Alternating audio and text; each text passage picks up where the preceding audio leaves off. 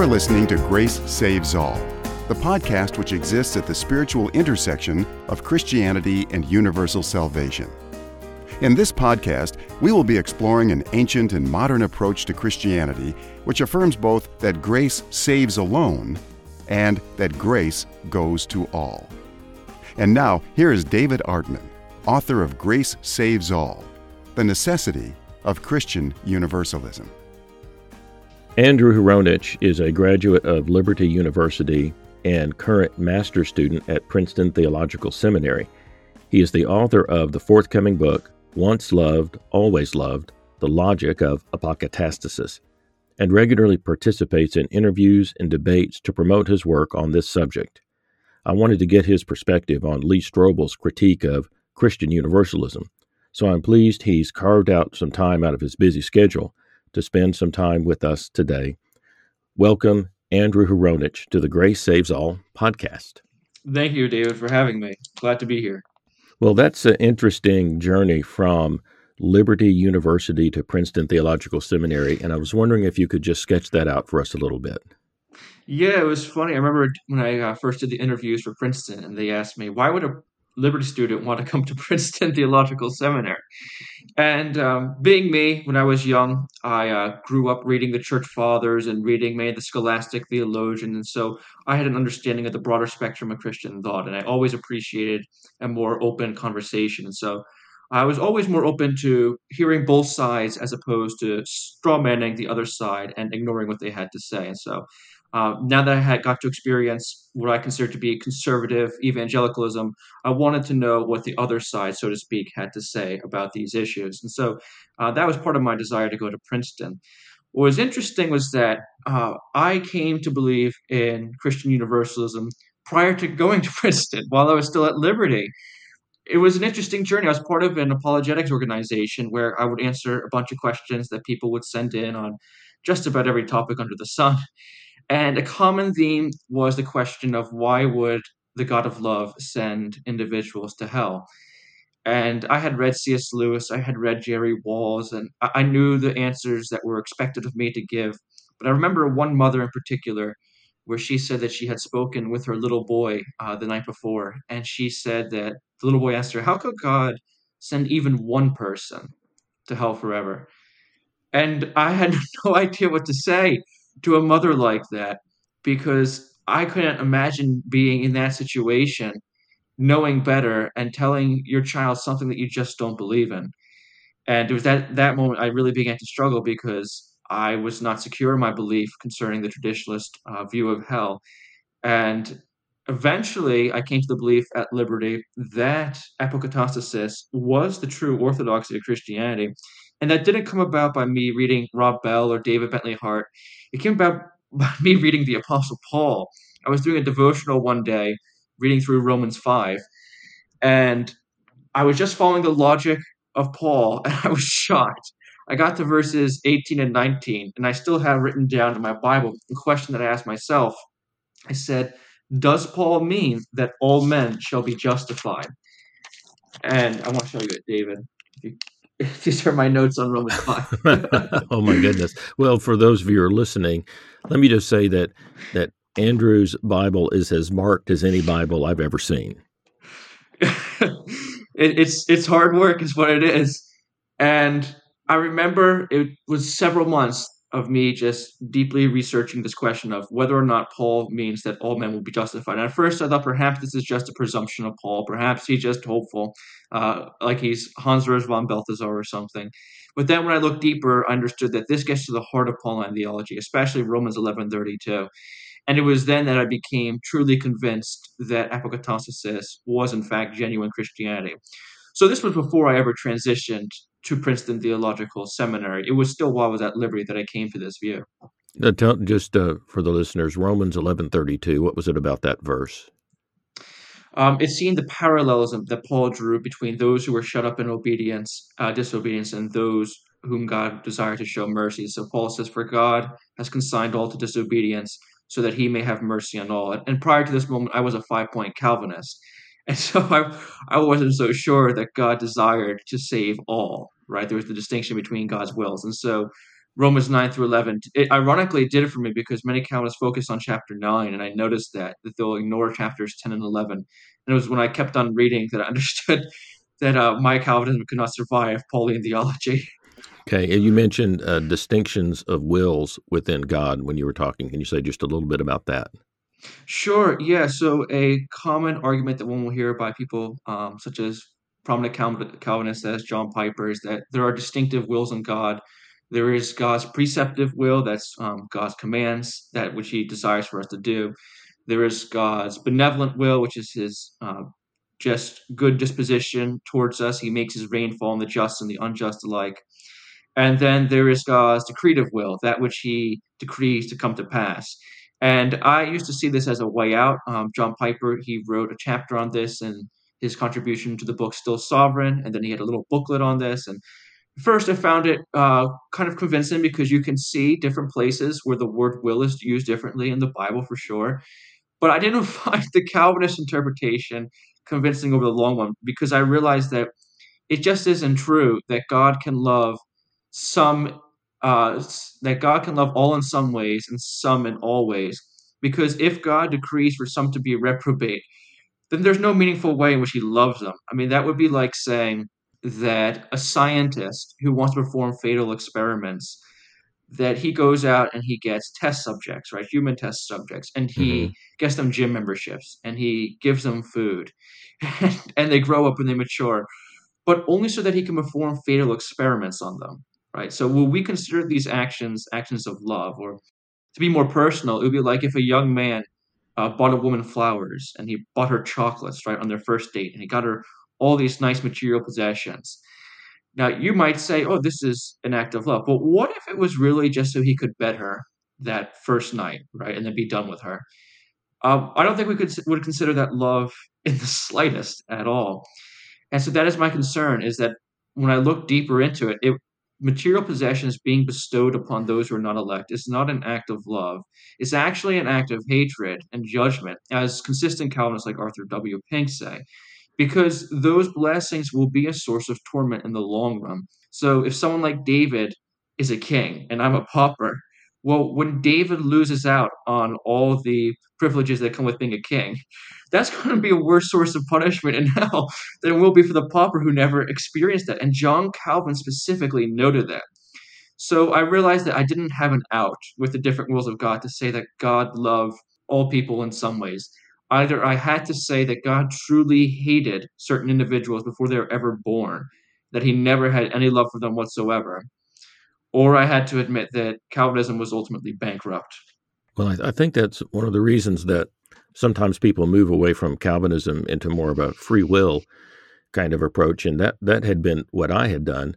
But I ultimately found out that I ran into a similar problem even in the free will approach, because I still had a God with foreknowledge who gave free will, knowing that these people would use the free will ultimately to their own damnation, and that He would then torment them for it. And so I found out that moving away from Calvinism into an Arminian or free will position at first seemed like it had solved my problem, but then I realized that it really didn't. Have you experienced that as well? I did. I found it interesting that it seemed like many people who were already Christian were convinced by the free will argument. I just wasn't. Even as a Christian, it just wasn't that convincing to me that free will was such a sacred thing that God couldn't dare trespass upon it. Because thinking through the lens of a parent-child analogy, we all know that a child will attempt to make choices that we could consider irreparable harm, such as suicide, and we would attempt to prevent that child from doing so. And we wouldn't say that we've violated that child. We've actually done something good for the child because the child may be going through a phase such as puberty, right? Where at that phase, Hmm. it's well known that there are statistics where people experience depression and anxiety. And so, if a parent was to restrain a child from thrusting themselves into the flames, is this wrongheaded for a parent to do? And then the question becomes, is that parent more loving than God, who will allow the child, his own child, to do such a thing? And so, yeah, the free will argument never really much convinced me. As you said, the foreknowledge argument was also a problem. If God knew that these persons were going to choose alienation from Him, why bother creating them?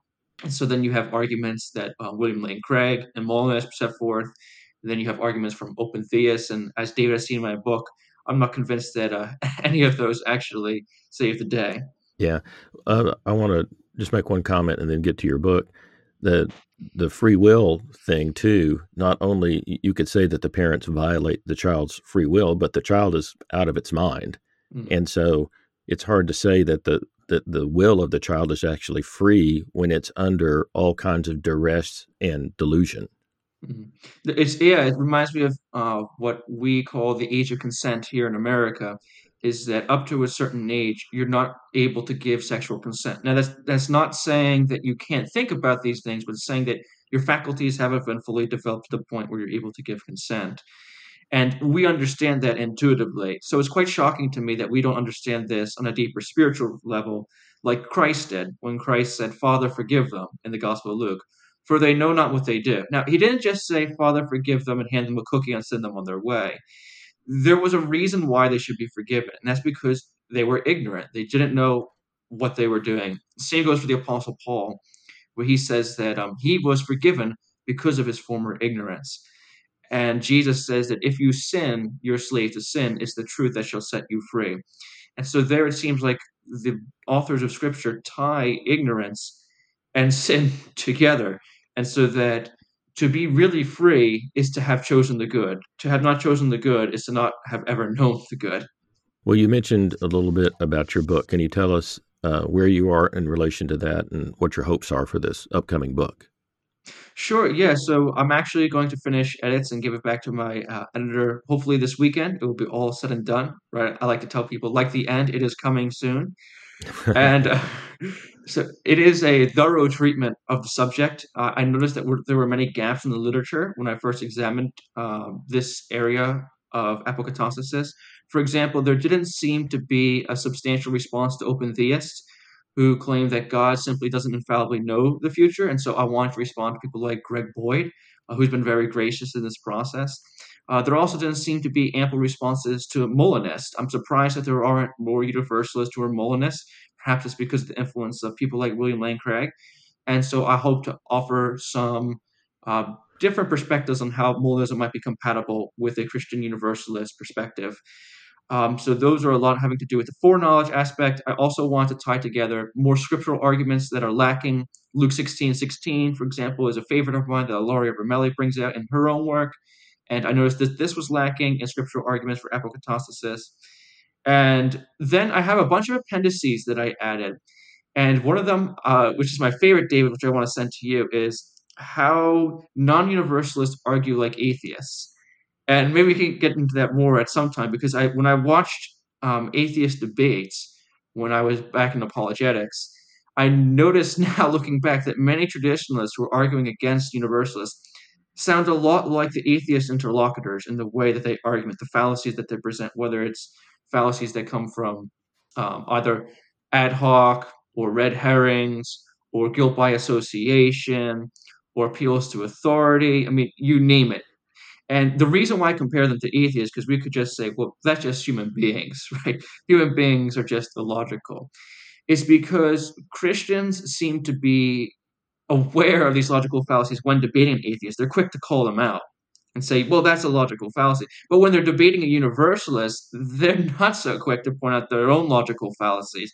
And so I wanted to bring it to the forefront to say that we need to be consistent in our conversations with people that we disagree with, whether it's an atheist or a fellow Christian. And so that was perhaps one of my favorite appendices that I was able to add recently in my edits.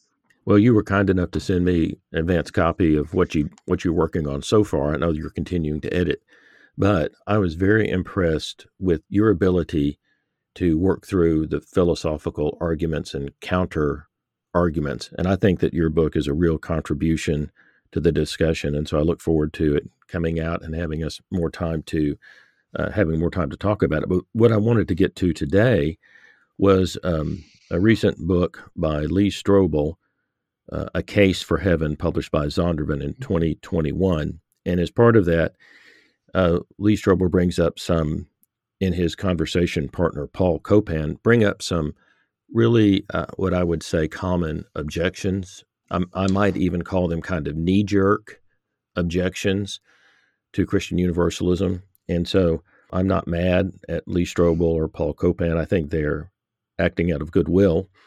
But I thought that their critiques would be a good opportunity for us to get to discuss just some of the topics that come up when the topic of Christian universalism comes up.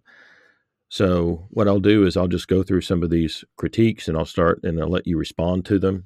And the first one is that Strobel and Copan say that Christian universalism goes against the Church's traditional position of eternal conscious torment established by such notable figures as Tertullian, Lactantius, Basil of Caesarea, Jerome, Cyril of Jerusalem, Chrysostom, Augustine, Aquinas, Luther, Calvin, Edwards, Whitefield, and Wesley. As Lee Strobel summarizes, universalism falls outside the pale of the mainstream Christian tradition, although there are pockets of it in church history. Andrew, how would you respond to that? Yeah, first I'd say I'd encourage people to actually read the book. I never encourage people to be silent on this issue or to ignore what the other side has to say. We should, by all means, engage with our interlocutors. And I have nothing but deep respect for Strobel and Copan. In fact, I just bought Copan's new book, Is God a Vindictive Bully? So over the years, they've contributed much in terms of helping Christians, just in general, through apologetics and think critically about these issues. So I'm very thankful for what they have done and for what God's going to do through them in the future. At the same time, nobody is above criticism, right? None of us are infallible, especially if you're evangelical. There's no pope amongst evangelicals, not even John Stott. And so it's important that we critically examine these claims that Strobel and Copan have made. What Strobel says in this one objection that you bring up is that he cites, first of all, Robert Peterson, a well-known evangelical, quote-unquote, authority on this topic. And what's interesting is that Peterson cites several figures which people like Ilaria Ramelli and John Wesley Hanson and David Bentley Hart have cited as universalists. For example, Basil of Caesarea, Jerome, and even John Wesley have all been claimed by universalists. Jerome, it may be said, did not believe at later points in his life in the ultimate salvation of Satan, perhaps. Now, there's a debate there whether that makes him universalist. I think it still does, because there are annihilationists who believe that the devil will be tormented forever. And so they're more focused on the salvation of all human beings. So I would still say that Jerome still fits within the circles of Christian universalism, even with his later denial of the salvation of Satan. Basil Caesarea also was a well-known individual who had leanings towards Christian universalism, who I believe was a Christian universalist. And John Wesley himself, I quote in my book, where John Wesley said that it is as easy for God to save the whole world as it is for him to save an individual. And there's a great doctoral thesis by some theologian of notoriety, I cannot remember off the top of my head, who made the argument that Wesley himself was a universalist. So I find it quite interesting that in this list that Robert Peterson cited, that several of the individuals he gave, were not even traditionalists. The other interesting thing I found is that the argument that Peterson seems to be making strikes me as an argument that Protestants should be wary of, just given the history of Protestantism. So Johann Eck famously, in his case against Luther, asked him, "You're going against so many doctors of the church, so many theologians of the past, right? Does that not irk you?" And Luther realized that his conscience was held fast to sacred scripture and pure reason. And evangelicals have long praised Luther for taking this stance. So why should Peterson shame the Universalists for doing likewise, even if it was the case that there were few theologians, which is not the case, that supported Christian universalism? It strikes me as very un-Protestant-like. Moreover, if all Copan is trying to say is that Christian Universalists have been a minority throughout the 2,000 years of Christian history, well, that's true. Do you know what? It's also true that for Baptists who claim that infant baptism is unbiblical, well, they're outside the pale of Christian tradition. The majority of Christians today still practice infant baptism. Regenerational baptism has been the dominant view for centuries on end. And so if the idea is that the minority cannot be right, well, then I just cite Soren Kierkegaard, that the crowd is untruth, right? And so I'd be very careful of making appeals to the crowd and saying we count truth by noses, because what if it's the case that the Christian church continues for 100,000 more years? All right, so we had first 2,000 years, let's say that the traditionalist view dominated. But let's say that the Christian church continues for another 100,000 years, and that in the last, let's say, 96,000 years, the Christian universalist view dominates. So would Peterson make the same argument?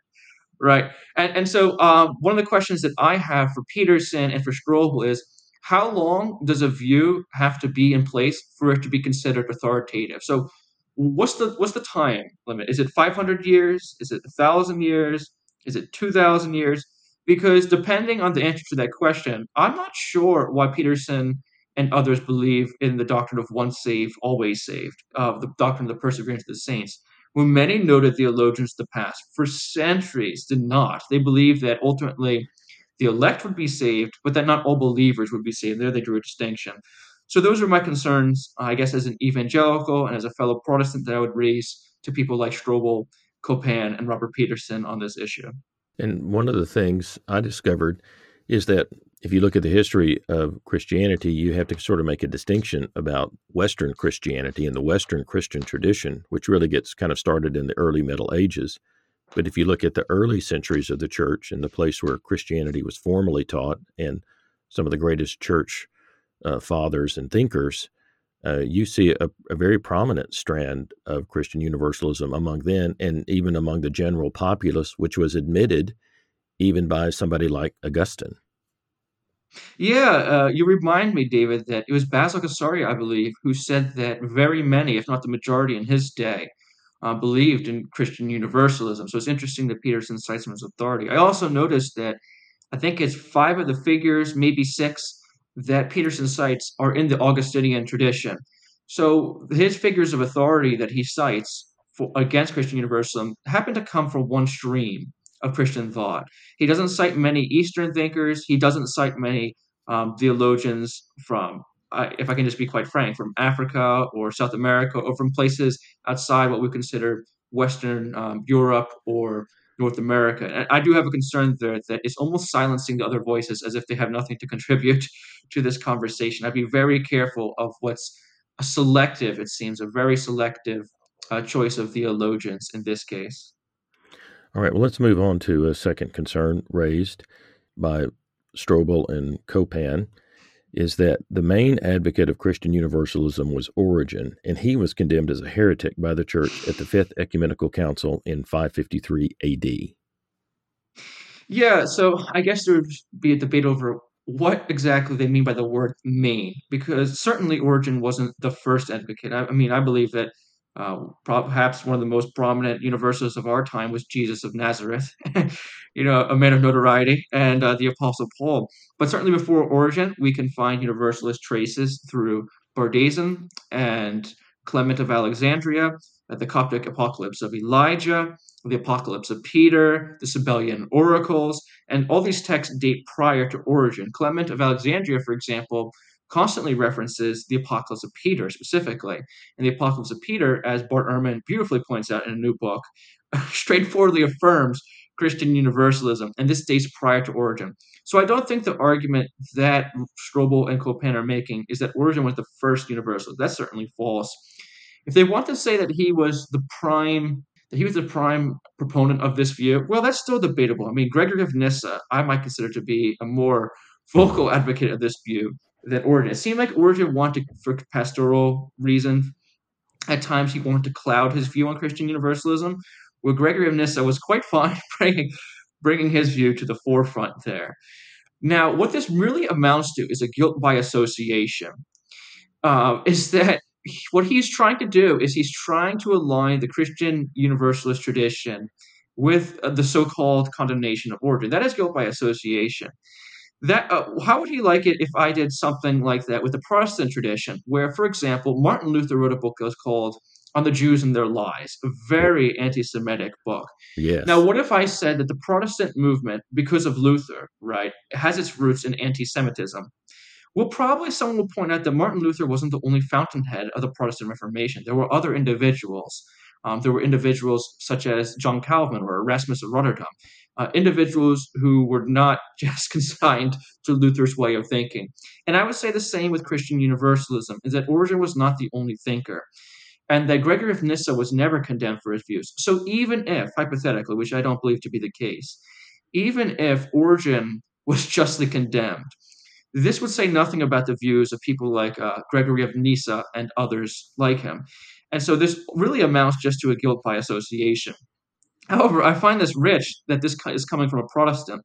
So Gavin Ortland, who's a very well-known Protestant pastor and scholar and YouTuber, recently made a series of videos coming out against the Second Council of Nicaea and its view on icons. And Peterson, who comes from the Reformed tradition, can probably appreciate these concerns. And I'm not sure about Peterson, but knowing many people in the Reformed tradition, they're also against the Second Council of Nicaea, which was an ecumenical council. And so I always have this curiosity of which councils do the Protestants pick and choose? I mean, is this a buffet where you can pick this council, you cannot pick this council? Because the same ecumenical council that supposedly condemned Origen also gave Mary the title of ever virgin, fixing her perpetual virginity in church dogma. So I wonder, does Strobel agree with this assessment? Does he believe that Mary is a perpetual virgin? William Lane Craig also affirms a view called monothelitism, where he believes that there's only one will in Christ and not two wills, or diathelitism. So is William Lane Craig a heretic because he denies the ecumenical councils on this issue? What about Kailism? So many Protestants are what we call premillennialists, and yet there are people who make the argument that, again, one of the ecumenical councils condemned Kailism or premillennialism. So did this mean that every premillennialist is a heretic because they're going against the ecumenical councils? Well, I think what people would say is, well, before condemning someone as a heretic and saying this is what the council has said, we should try to study these councils and see, can we find any evidence that this was the case, that premillennialism was condemned? And what I find rich is that I've noticed that many evangelical scholars will do everything in their power to show that premillennialism was never condemned by an ecumenical council, but they won't show the same charity to Christian universalism or people like Origen. And I think as fellow brothers and sisters in Christ, we need to do just that. We need to be scholarly in our work, and we need to be charitable in everything we do. Well, there was quite a bit of political influence at that time when councils were called. If you think, well, it was just a bunch of people in the church getting together to work through theological issues, that wouldn't really help you understand that, well, this was called by the emperor.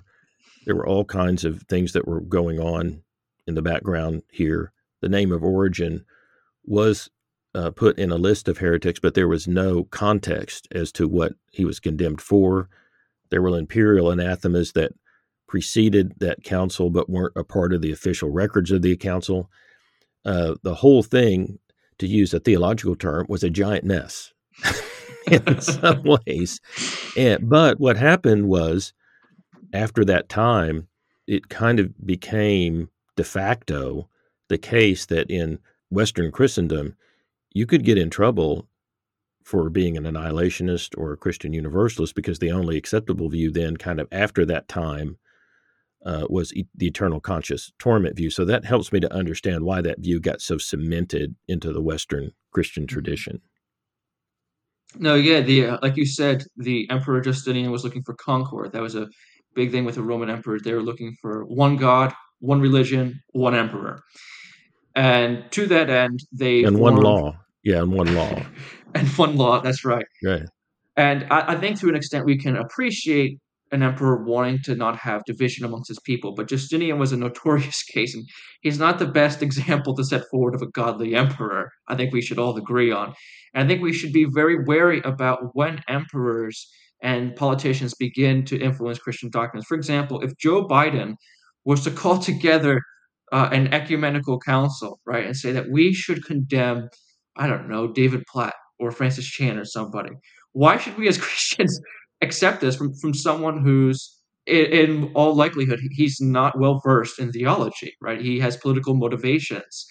And I think that we need to be careful as well to examine the historicity and the historical circumstances and political circumstances surrounding Justinian's decisions, and we should not just accept them as gospel truth. So, and like you said, Origen did become something of a whipping boy, in that Ilaria Ramelli points out in Origenian scholarship, there's something of a question of whether there were two Origins. Like, it's a difficult subject, honestly, to address. And there were many Origenist apologists who try to defend Origen and say that Origen never said such things. And again, I think we need to show Christian charity. and that we can show many cases where things are ascribed to people still alive today that they never once said. And we should say it's not fair to malign somebody for things that they never actually taught. Origen himself taught during his own day that people were interpolating his works. I mean, they were inserting things that he never said into his own texts when they were reproducing them, and he was concerned about that. And I think that we should be concerned if someone was to treat us that way. And so if we don't like someone to treat us that way, we shouldn't like others to treat somebody else that way who's a fellow brother and sister in Christ. All right, let's keep on moving through some of these concerns. Here's another one. This is a quote from Paul Copan, who says, "I believe universalism is an aberrant and dangerous doctrine. You certainly get no hint of it in the Old Testament, where Psalm 1:6 reads, 'For the Lord watches over the way of the righteous, but the way of the wicked leads to destruction.'" Yeah, I find this most interesting because when I was reading back in the book as a whole, and I found earlier in the chapter that when Copan was talking about annihilation with Froebel, he called this a secondary issue. And he went on to say, "It's not a major doctrinal deviation, even if I disagree with it. There's some precedent among a few early church fathers who held this view, and there are solid evangelical scholars who embrace it. When conditionalism is the position of someone as biblically sound and well respected as John Stott, we should be very careful about using the heretical label."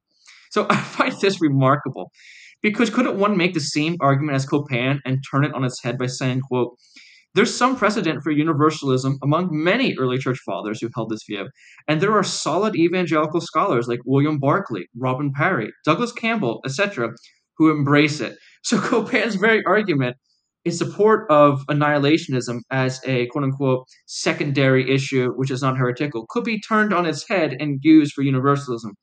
Also, Copan should know better than proof texting. First of all, Psalm 1:6 has nothing to do with the final judgment. It is referring to God's judging a person prematurely in history for their deeds. But that's not the end of the individual. There is resurrection that comes, and there is, as universalists point out, the possibility of posthumous repentance after one dies. This has absolutely nothing to do with final judgment. And Copan especially should know this because in his book, Is God a Moral Monster?, Copan repeatedly points out that many Christians will take a surface reading of many violent texts in the Old Testament or unsettling texts in the Old Testament. And Copan constantly says that we need to go beyond a surface examination and we should stray away from proof texting, right? We should seek to understand the historical context.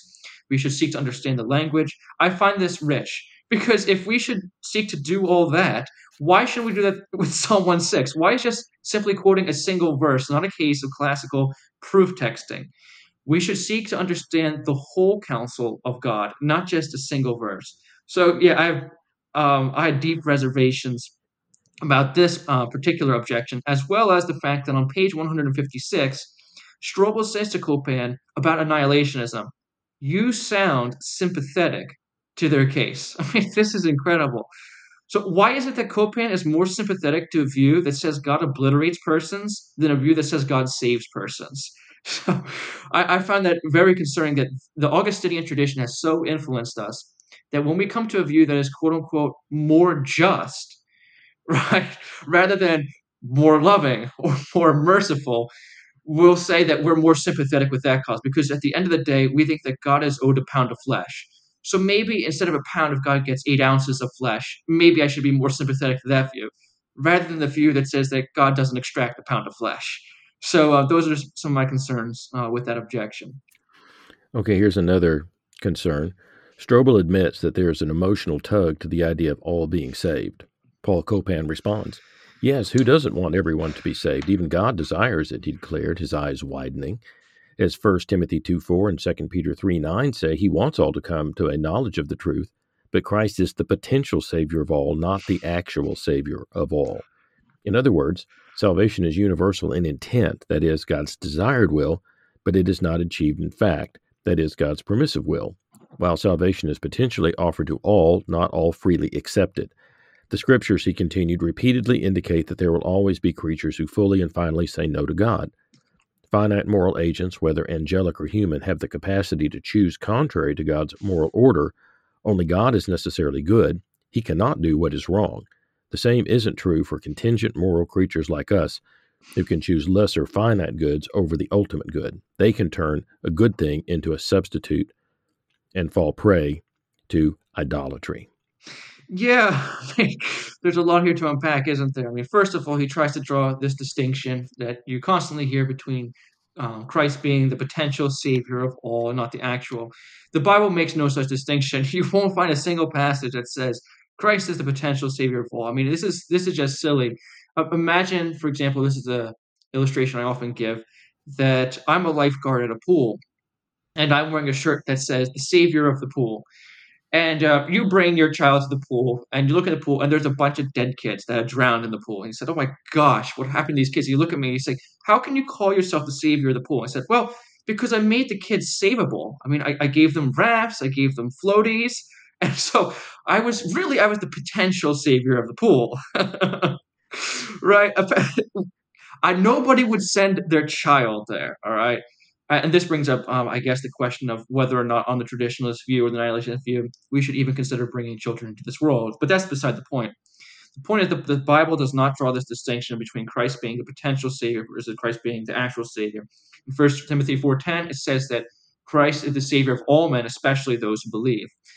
And instead of adopting a view of eternal justification that's common in the Reformed tradition and looking at other ways in which this could be consistent, Paul Copan instead draws this distinction between potentiality and actuality, which any classical theist should know is sketchy ground. So we could pursue more there, but there are other concerns that I have with this objection. So first of all, it seems to be, again, a case where this is an appeal that atheists often make, which is wish fulfillment. Atheists will often tell Christians that, well, you just want God to be real, right? So this is Strobel's arguing just like many of these atheists, him and Copan, saying, well, universalists only believe in universal, nor is it not just that they only believe, I mean, this is a prime reason, it is because of cultural sensibilities. So that's rich because I'm trying to remember which Calvinist it was. There was a Calvinist at Princeton Theological Seminary back in the day. Charles Hodge, who during the time of the abolitionist movement, Charles Hodge says that you can't produce a single verse in Scripture that supports the abolitionist movement. He says that Scripture through and through supports slavery, so that if you are to get rid of slavery, you must get rid of the whole Bible. Okay, so imagine someone like Hodge talking to someone like Strobel who doesn't think that slavery is appropriate and saying, well, that's just your cultural sensibilities. So when a man beats his slave, but hey, his eye doesn't pop out, he doesn't die in 2 days, right? He's just beating a slave. Then Hodge might say, well, that's in the Bible. And the only reason why you're objecting to that is because of your cultural sensibilities. Another example will be of bear baiting, when Christians at church picnics would often tie a bear to a tree and stick pit bulls on them. Okay. I think that we would say that this is disgusting practice. Well, is that because of my cultural sensibilities, right? The thing is that if this is the objection, we're all guilty of cultural sensibilities, right? We're all guilty of reading the Bible through a cultural lens. That just simply can't be helped.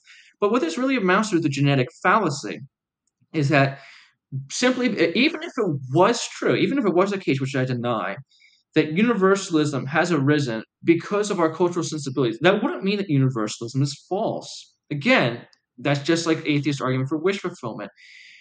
It's just a classical case of the genetic fallacy. But I did some more digging on Strobel. And so Strobel here claims, it seems to be, that many people, if not most people, want universalism to be true. I don't think that's the case. I mean, just turn on CNN and Fox News and put it side by side. Do you really think that people want to see Donald Trump in heaven? Right?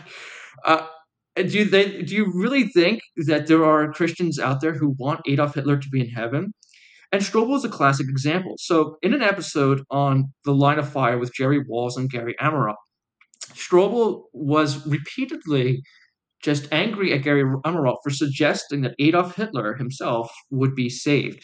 Strobel said, quote, "If you had told me as an atheist that God exists and he is only love and Adolf Hitler's in heaven, I don't know what I've done with that," end quote.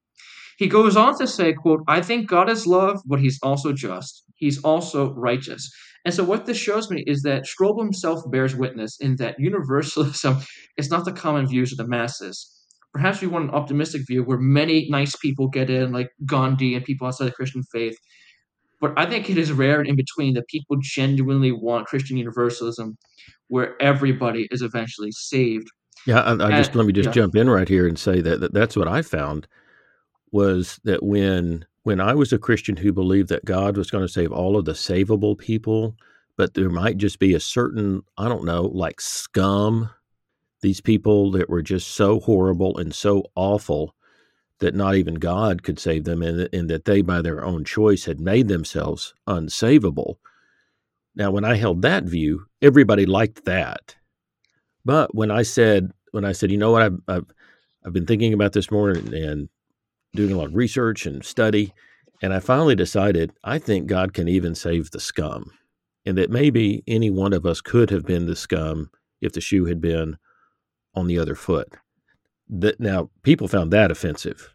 So I found if you want to think that everybody loves it when you believe that God will save all, just go around and tell that to people, and you'll find out that hardly anybody loves it.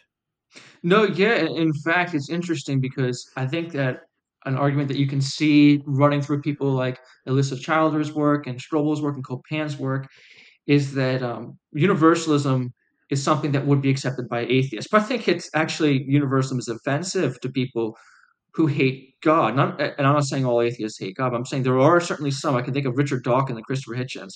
I mean, do we honestly believe that what they really want is to be in heaven praising God, dancing in his presence, right? And so universalism is actually offensive to people who are invested in their sin because it tells you you will not always be this way. In fact, there is coming a time when God will humble your proud heart and bring you to the point of surrender. For people who love their sin, that's an absolutely offensive message. So no, I don't believe at all that atheists are just, piling into the ranks of universalists. Well, and another thing I found out is that I kind of come from the more mainline Protestant side of things. And one of the things I found out is that once I started talking about my Christian universalism, some of my more progressive Protestant friends said, "Oh, so you mean that in the end, all the Muslims, all the Jews, all of the Hindu, everybody, all the atheists, everybody is going to be praising and worshiping Jesus, and we're all going to be happy about that? Don't you think that's kind of narrow minded?" So I got some pushback on the liberal progressive side Mm. that my Christian universalism was too narrow because I was making Jesus into the only path by which God and humanity were reconciled. Yeah, you'll see this view, won't you, in the work of inclusivists like Clark Pinnock is someone I think of, is where they proclaim there to be a wideness in God's mercy and they rush to limit it, lest they be cascaded from the evangelical ranks. So it's appropriate to say, like someone like C.S. Lewis, well, I really hope it's true. There's the large likelihood it's true, but I can't say for sure. For me, that's just silliness.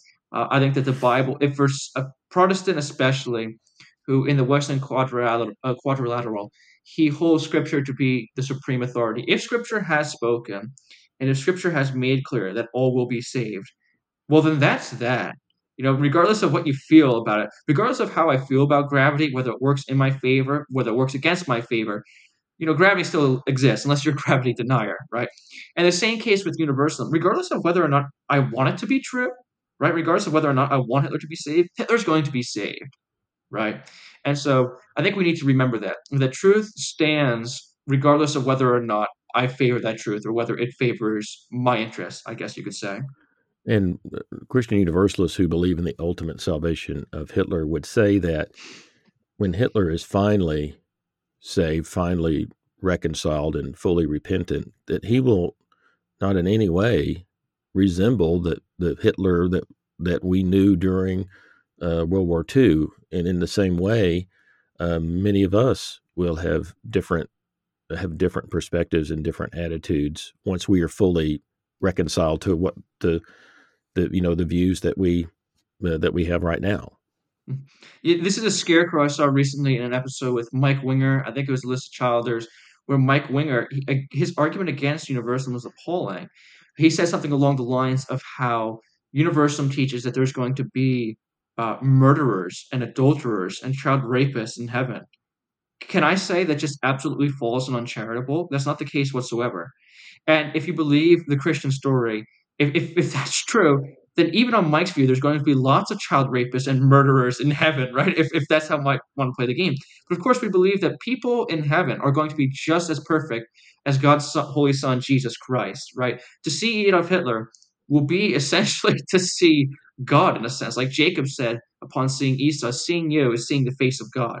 And this person will be so transformed by the Holy Spirit, by the inner working of sanctification, that this person will be made holy. He will not be like what he was in his former life, in his deeds of wickedness. So I'm very concerned, you're right, David, when in an attempt to distance people from Christian Universalism, people will make arguments such as this, is that heaven will be, that there will be rapists and murderers in heaven. That's just simply not true whatsoever, and I hope that we can move beyond those scarecrows. All right, let's go to another objection. Strobel recognizes that in Colossians 1:16, Christ is said to have been the agent through whom all things were created, and that then in Colossians 1:20, he is called the agent through whom all things are to be reconciled. Paul Copan responds, you have to keep reading to get the full picture. Paul goes on to say in verse 23, now he has reconciled you if you continue in your faith, established and firm, and do not move from the hope held out in the gospel. So there's a condition there. We see something similar in Romans 5, just as all in Adam fall, so all in Christ, the second Adam, are reconciled to God. But these aren't identical groups. To be in Adam, the old fallen humanity, is to face condemnation. To be part of the new humanity in Christ through faith is to experience redemption.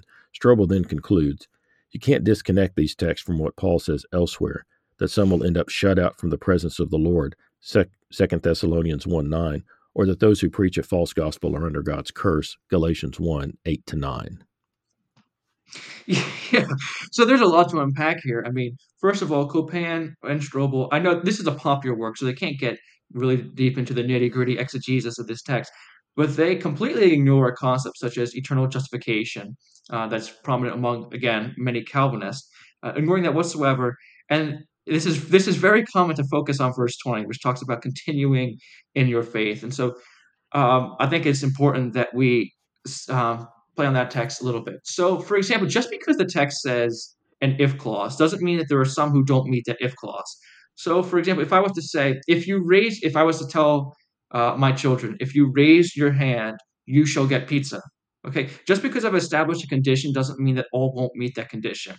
So, Paul Copan, even if I was to interpret this text as he does, he would still need to show that there's sufficient reason to believe that all won't meet this condition, that all won't continue in the faith. And he hasn't done that. He's merely cited a single proof text and then read his interpretation into the text. But I could say the same thing. I could say that if people will continue in their faith, they will be saved. All people will continue in their faith. Therefore, all will be saved. So Paul Copan has to contest the second premise, and he hasn't done that. He just simply cited a text. And so I'd like to point that out in regards to verse 20. Also, there's a question of translation, as you were well aware of in your previous episode that I watched, of whether or not to translate the Greek into the word since in English or the word if. So should the text read that if you continue in your faith or since you continue in your faith? Many more questions I would have there on Copan's interpretation of Colossians. I also commonly see this, the appeal to 2 Thessalonians 1:9. It's getting a bit old. I'm getting tired of it. Wherever I read that, it's just obvious that traditionalists cannot find their reading in the Pauline text. So it's amazing that the only text they really appeal to in Paul are contested texts. That is, texts that scholars are unsure of whether or not they're even Pauline per se, authored by Paul, or whether there's pseudo-Pauline, there's a different author. Now, let's just assume that Paul was the author of all 13 epistles. There's nothing in 2 Thessalonians 1:9 that supports the traditionalist view. First of all, I've talked to many annihilationists on this text too. They often quote this text. And even prominent annihilationists like Chris Date don't think that this text supports annihilationism. Now, why is that? Well, let's say that you were to hold a preterist view, which I'm not sure if your listeners are all that familiar with preterism, but preterism believes that many of the statements, eschatological statements that Christ makes or that the apostles make were fulfilled in the first century or centuries. So I think this could be the case with 2 Thessalonians 1:9, as Andrew Perryman points out. What Paul is doing is he's talking to a specific community. He's not talking to the American community. He's talking to the Thessalonican community. And they're suffering. But Christ tells them, don't you worry. Christ will alleviate you. Right? He will come with the angels and he will punish those who are afflicting you, the evildoers? Well, we'd have to ask, well, who are afflicting the Thessalonican community? Now, there could be several possible answers. It could be the Jewish community, where we know that at that time there was animosity between many Jews and Christians, and many Jews stirred up the Romans against the Christians, or so we are told. And so it could be the case that with the destruction of the temple, with the destruction of the Jewish system, Judaism began to lose its power and its influence to afflict Christian communities. They didn't have the ear of the emperor anymore, per se. And it's in that moment that God repays the evildoers. As Paul says, wrath has come upon them at last, talking about the Jews who are hindering the gospel being preached to the Gentiles. So that's one way of interpreting it. Another way could be to say that, well, perhaps these are the Romans themselves. These are the Gentile Romans who are afflicting the Thessalonican community. Well, we know that with the Huns, the Visigoths, the Vandals, with other barbarians, that when they swept through the Roman population, they repaid in kind. Okay, what were these people doing to the Thessalonican community? Well, they were doing temporal evils to them, temporal harms. And we see in the Old Testament that temporal harms are responded with by temporal harms. For example, the Babylonians who smashed the babies of Israelite infants, well, they will have their babies smashed. Right? We see this being constantly in the Old Testament, where it's like for like, tit for tat, retribution. And if that's to be the case, well, then what would be a like for like response to, let's say, killings performed by the Romans against Christians? What will be killings performed against the Romans by others? And this seems to be exactly what happens in later centuries. So there are many scholars who believe that if you examine Second Thessalonians in its entirety, not just a single verse or three verses, this seems to point to an early fulfillment. But perhaps is pointing to the second coming of Christ himself. Well, if this was to be the case, it's just saying that when Christ returns, he's going to kill evildoers. That's it. I mean, we know that there's going to be, after Christ kills evildoers, we know that there's going to be a resurrection. We know there's going to be a final judgment. If one believes in opportunities at final judgment, that's not the last word on evildoers. It's just saying that he's going to kill them. This is language that we find in Isaiah as well. And if it's really helpful if your listeners compare the book of Isaiah, certain chapters, specifically between chapters 60 and 66, to this passage in Thessalonians. It does seem like Paul is strong on this passage. And if that is so, all this passage is saying that when Christ returns, he's going to kill evildoers. That's another interpretation. A final one that I can think of that comes to mind is how to interpret that language about everlasting destruction. Well, it can't just mean age-abiding destruction, right? Like it can just mean a ruin that lasts for a while. And if Paul can talk about in his other epistles a mystery that is age-abiding, but that is ultimately disclosed, then I don't see why you can have an age-abiding destruction that is ultimately undone. For example, we know that death must precede resurrection. We can't have a resurrection unless there was death. And likewise, we know that Origen in his commentaries talks about cities that were formerly destroyed and then were restored. And so it could be that destruction is a precondition for restoration, so that the destruction of these individuals mentioned in Thessalonians is by no means a hindrance to their final restoration. When I talked with David Bentley Hart about this text, he said that really when he looked at it in the original Greek, it looked like what was going on was there was a judgment that was coming from the presence of the Lord toward the evildoers in 2 Thessalonians. And so this is just another example of where you're kind of seeing in the text, in the English translation of the text, there are decisions that are being made that can sort of move the interpretation one direction or another. Another thing that I wanted to ask you about is that it seems like in evangelicalism that there is this, on the one hand, the message, you're saved by faith. But then on the other hand, there's all these conditions. And by the time you pile up all the conditions that could possibly be piled up, and you can say, well, you're saved by faith, but then these conditions, if you continue to establish and firm and do not move from the hope held out in the gospel. So basically, and there's a lot of talk that Copan and Strobel make about taking the narrow path and those types of things. If you start putting all that together and pulling text from certain places, you can end up making so many conditions that a person could accept Jesus, but then after hearing all the conditions, think that even after accepting him and putting my faith in him, I have a very, very narrow chance of finally, quote, making it into heaven. Mhm. Yeah, I think this really comes out in Tom Schreiner's work and how it's influenced people in the sermons of Jonathan Edwards in Calvinist ranks. Is the idea of perseverance? Is that perseverance is also a necessary condition for salvation? That you'll only be saved if you persevere to the end. So it's not just that you have to have faith; it's that you have to be faithful for the duration of your life. And that puts severe pressure on people where for many people it almost seems like faith becomes a work and that it requires duration and intensity, right? Like, do you really believe? Do you really have faith? Like, what does that even mean? And so that's the intensity of faith. And there's duration. Did you doubt it for a second? Did you doubt it for more than a second? You better repent. You better go to the priest. You better perform penance. And it becomes ultimately very hopeless. And I think what's happened is that we have for a long time, until I'm very grateful for the work of Tom Wright and people from the New Perspective, have underestimated how subversive faith is. Isn't that faith is by its nature meant to be inclusive? Because what it appeared to be prior to this time was that Gentiles and Jews were distinguished by ethical boundaries and what Paul refers to as the works of the law. But when Paul's talking about faith, he's showing how subversive faith is that, listen, you don't have to do the works of the law. You are a child of God by faith. Faith is how you're brought in. So faith is supposed to bring people together, supposed to include people. But evangelicals often use faith not to include people, but to isolate people, to exclude people, right? Instead of becoming, hey, all those who have faith will be saved, it becomes only those who have faith will be saved, right? And I'm very wary of that change of language and the change in the connotation of faith there. So I think that you are absolutely right in that regards. And I also want to point out that you're right. Copan does make a lot about 2 Thessalonians 1:9, talking about being shut out from the presence of the Lord.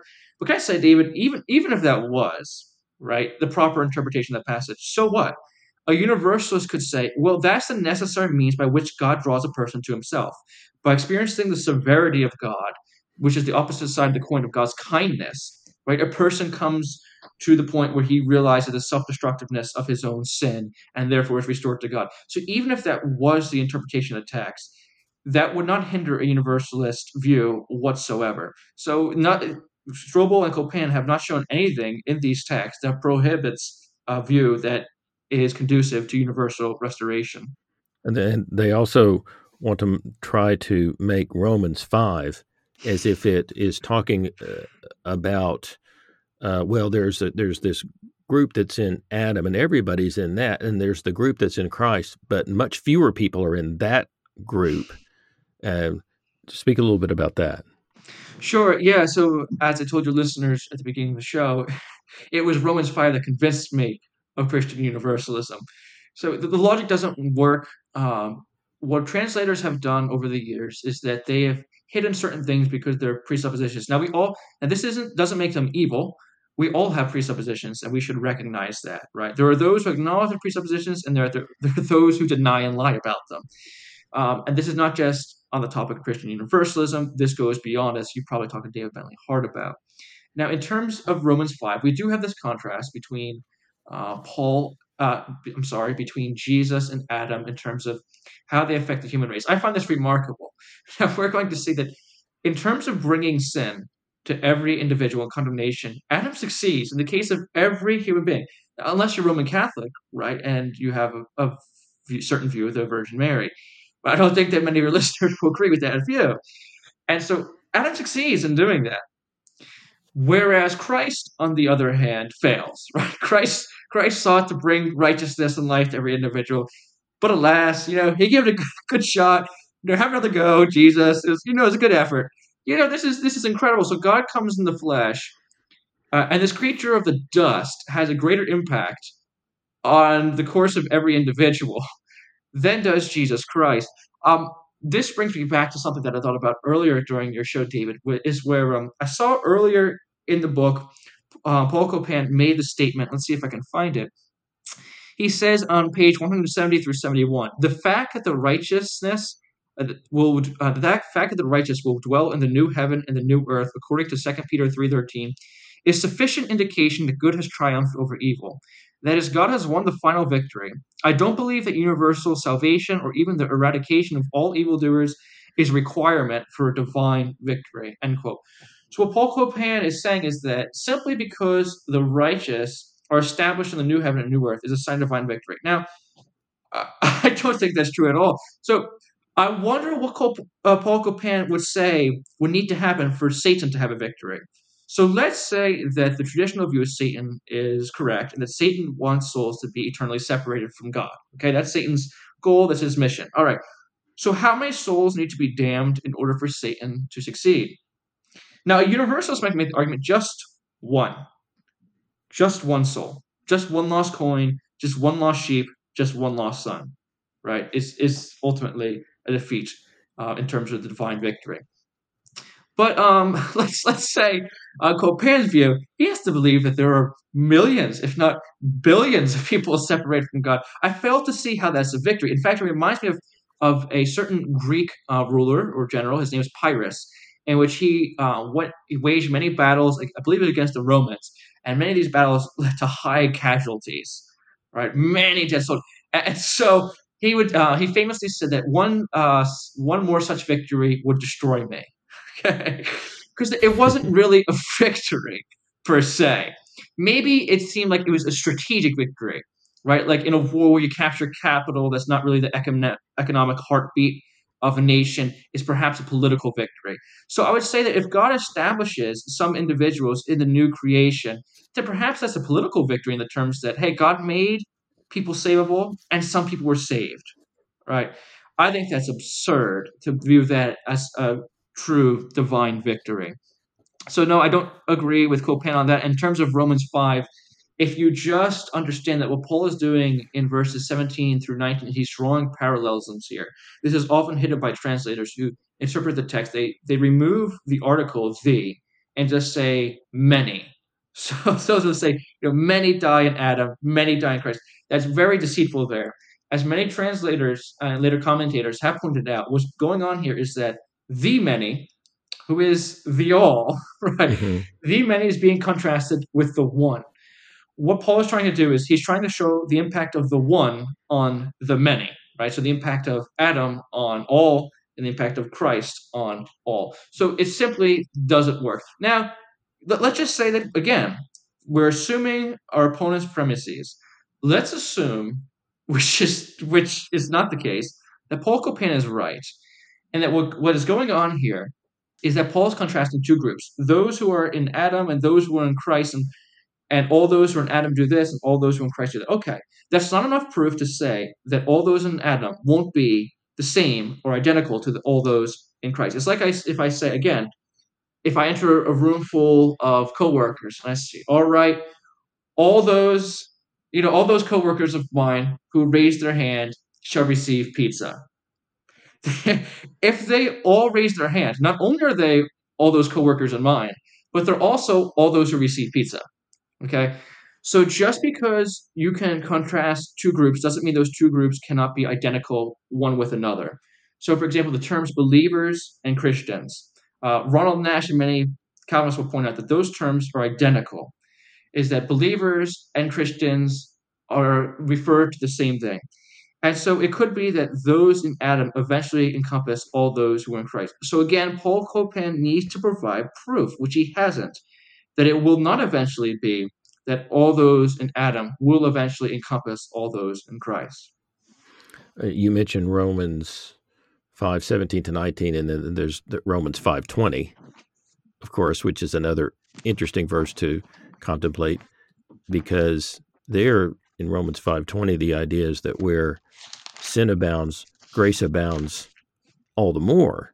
And if Paul's argument had been the reverse, it would seem if Paul was arguing, oh, well, those that were condemned are greater than those that will be saved, then it would seem like it would be the reverse. It would seem like where grace abounded, sin abounded all the more. No, yeah, I mean, this was a big concern of mine when I first started reading through Romans 5 on that fateful day. And I was thinking, man, this is incredible, isn't it? That Paul says that grace abounds much more And yet it seems, for the most part, the Christian tradition doesn't actually believe this. So, for example, William Lane Craig recently did an interview that I've been asked to respond to. And in that interview with Cameron Bertuzzi, someone whose show I appeared on, William Lane Craig said that universalists routinely underestimate the power of sin. And it seems like Craig and those who make this argument just missed the whole point. You can make sin as despicable as you want, as powerful as you want. And we universalists just believe that grace is even more powerful. Grace is even more effective. Grace is even more persuasive. It's not that we have a low view of sin, it's that we have a high view of grace. And so I think that the emphasis is often wrongly placed, is that traditionalists often place the emphasis on the sin, and we want to place the emphasis on the grace.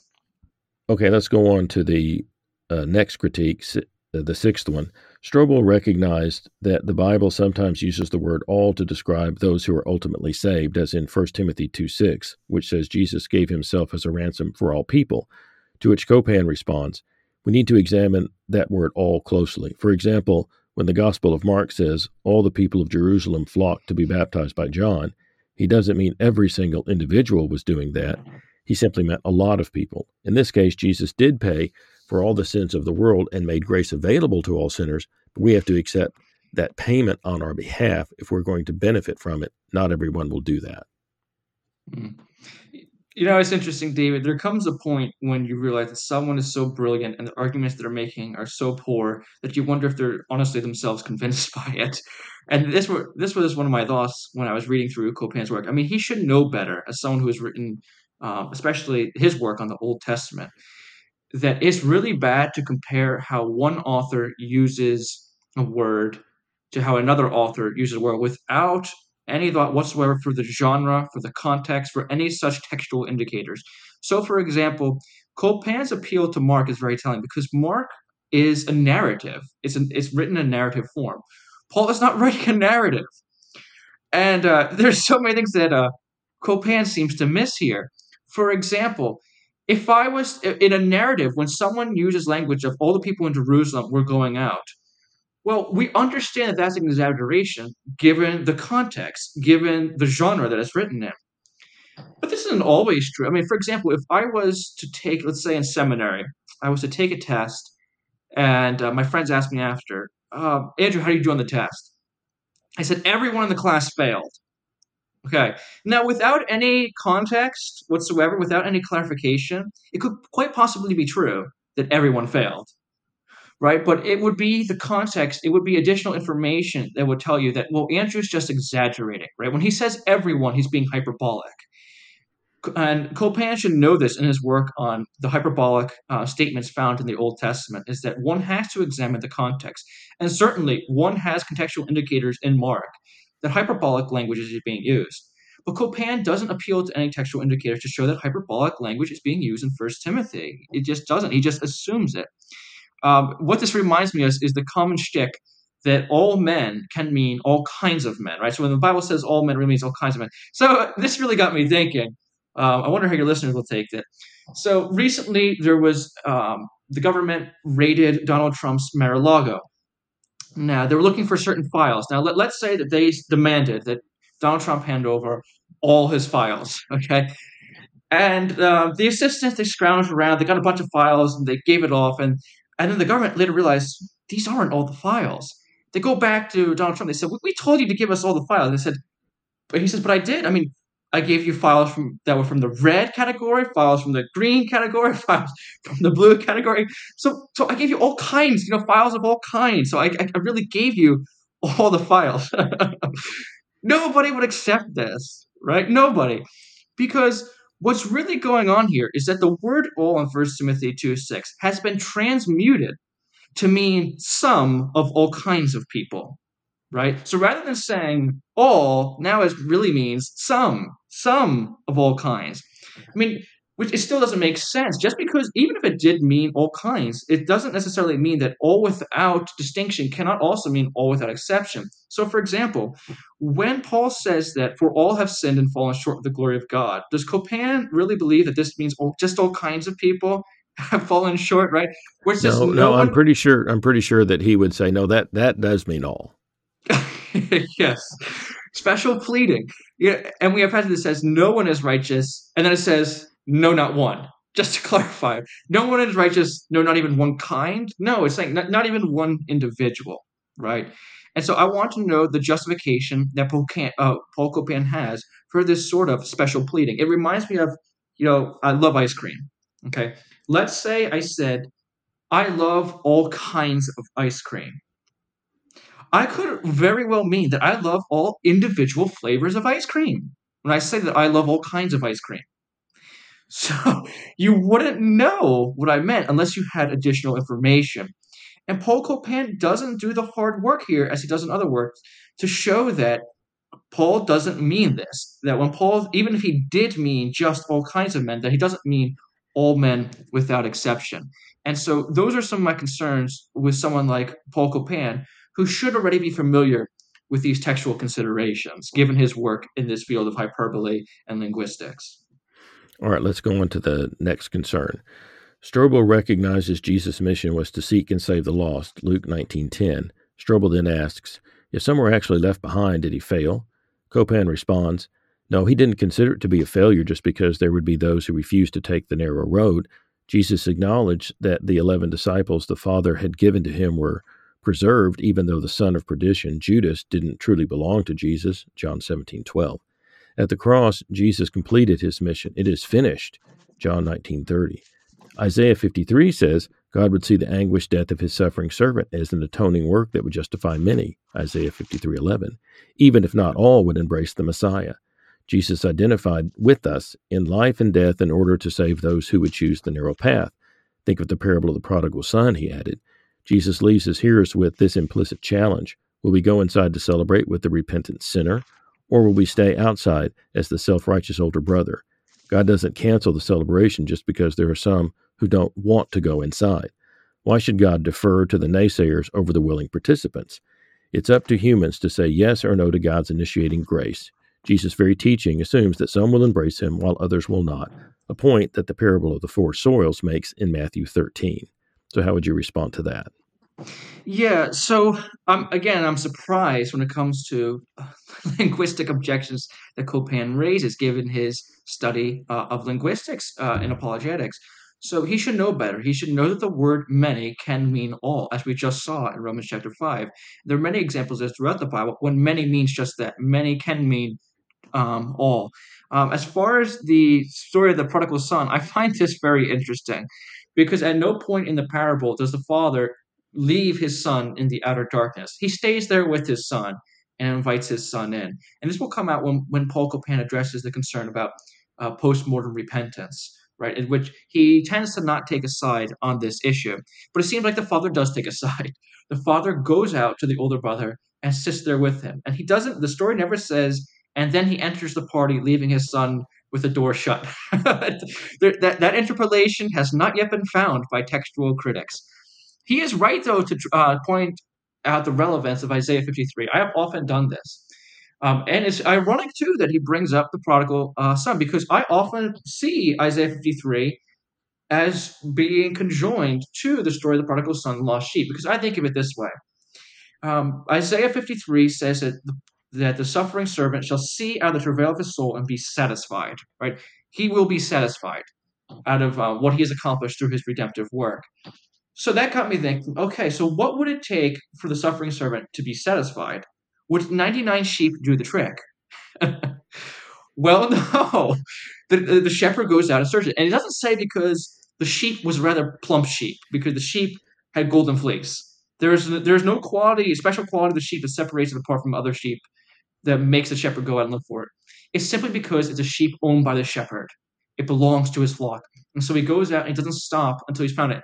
And then when he brings it back, there is great rejoicing. So the rejoicing, the satisfaction only comes when the last part is restored to the flock.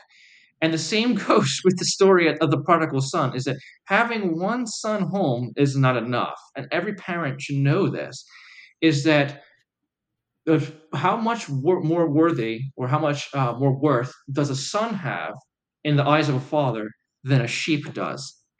And Jesus, he seems to draw this parallel as well. He says, the father cares for the state of the sparrows that fall, but how much more worth do you have in your father's eyes than a sparrow? And so that got me thinking, well, if the suffering servant shall be satisfied, and if it takes 100 sheep to satisfy him, then it's purely logical, isn't it?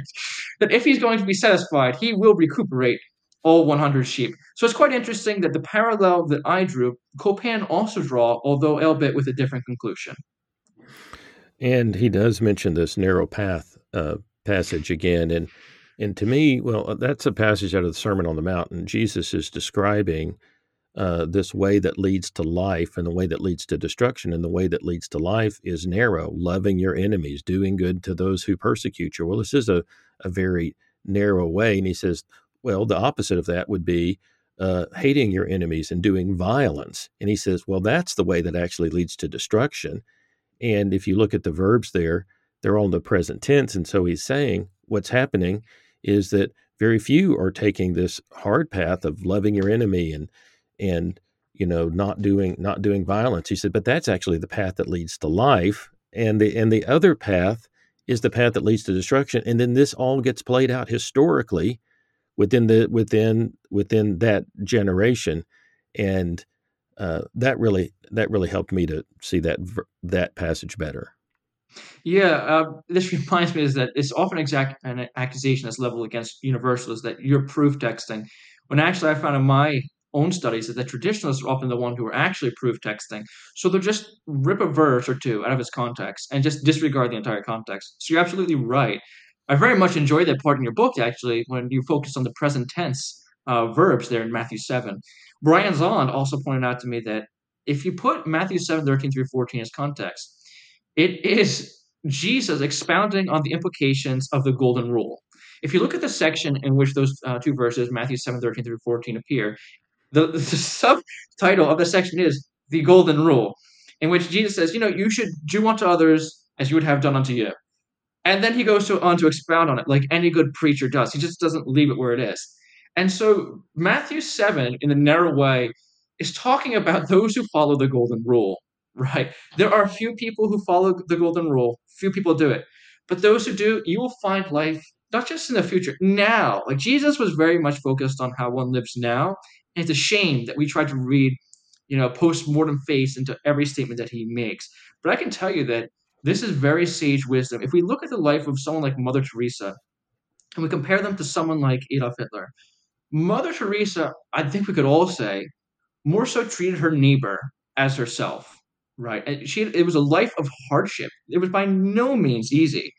And yet, if someone was to look at life, we say, now that is a beautiful life. That is a life worth living. That's a life well lived. On the other hand, Adolf Hitler, who by no means loved his neighbor as himself, his life ultimately did lead to destruction, right? Self-destruction at that rate. And so they serve as a perfect example of what Jesus means when he's talking about the golden rule and its implications found in the narrow way. So that was a game changer for me when I realized that those verses are not talking about heaven and hell, but they're talking about how we live our life in accordance with the golden rule in this present age. And another one he mentions is the parable of the four soils, and I got to thinking about that one. And then there is that hard packed soil that can't receive the seed because it's consumed with the worries and the pleasures and the anxieties of life. I got to thinking about that. That's kind of like the rich young ruler that Jesus encounters, who he can't receive the kingdom because he's so tangled up in his own wealth. And then the disciples get upset and they say, well, if he can't be saved, who can be saved? And then Jesus says, well, with people it's impossible, but not with God, for all things are possible with God. So you just keep thinking about that. Well, so it turns out that even the hard-packed soil, God can't even save the hard-packed soil. It's just a mindset that I found that once you get into it, it keeps you thinking about, like a passage of the four soils, that doesn't just shut everything down. It makes you start thinking more. And then it doesn't take very long that you find an example of Jesus encountering somebody who couldn't receive the seed, the good news about the kingdom of God, but then who also turned around and said, who loved him and said, implied that his salvation was possible because with God, all things are possible. Yeah, I find it really interesting that yesterday, a few days ago, like I said, William Lane Craig did an episode on divine omnipotence and what divine omnipotence means. Well, when I when I think of divine omnipotence, I think of that passage where he says all things are possible for God. Now, in the context when he's describing omnipotence, he's describing the context of salvation, and it's specifically salvific. Yes. Is what he's talking about in regards to this individual, the rich young ruler. So I find that remarkable, David. I think you do as well. All right. An eighth concern. Strobel quotes the New Testament scholar William Barclay, who said, "If one man remains outside the love of God at the end of time, it means that that one man has defeated the love of God, and that is impossible." Copan responds, "But we can't ignore the many scriptures that indicate some will have their own way and get their divorce from God despite his best efforts. God doesn't force his love on his people. Jude 21 reminds us, keep yourself in God's love. That suggests that we can remove ourselves from God's loving influence. If God's undefeatable sovereignty means that all will be saved, how is this accomplished since it's up to human beings whether to accept or reject God's initiating grace?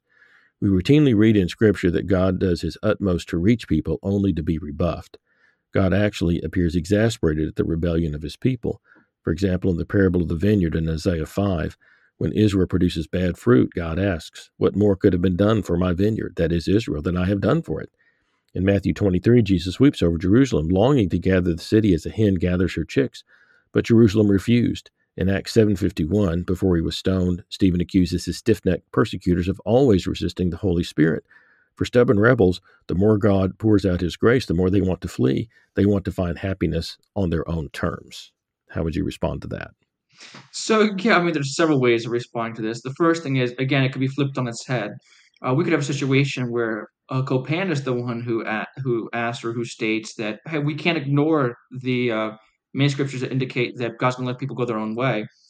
And then I could say, well, but also we can ignore those many scriptures that indicate that all people will be saved and that all people cannot resist God forever.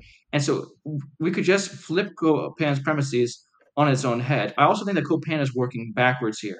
What Copan is doing is he's starting with philosophical concerns and then moving to scripture, right? It seems like he's starting with this assumption of free will and then saying, well, free will means that there's indeterminacy, which means that we can't be confident that all will be saved. But again, this is more a question of foreknowledge. If God knows that all will be saved, that's not a statement of fatalism, right? It just means that all will be saved. It doesn't mean all must be saved. It just means that all will be saved. It's like prophecy.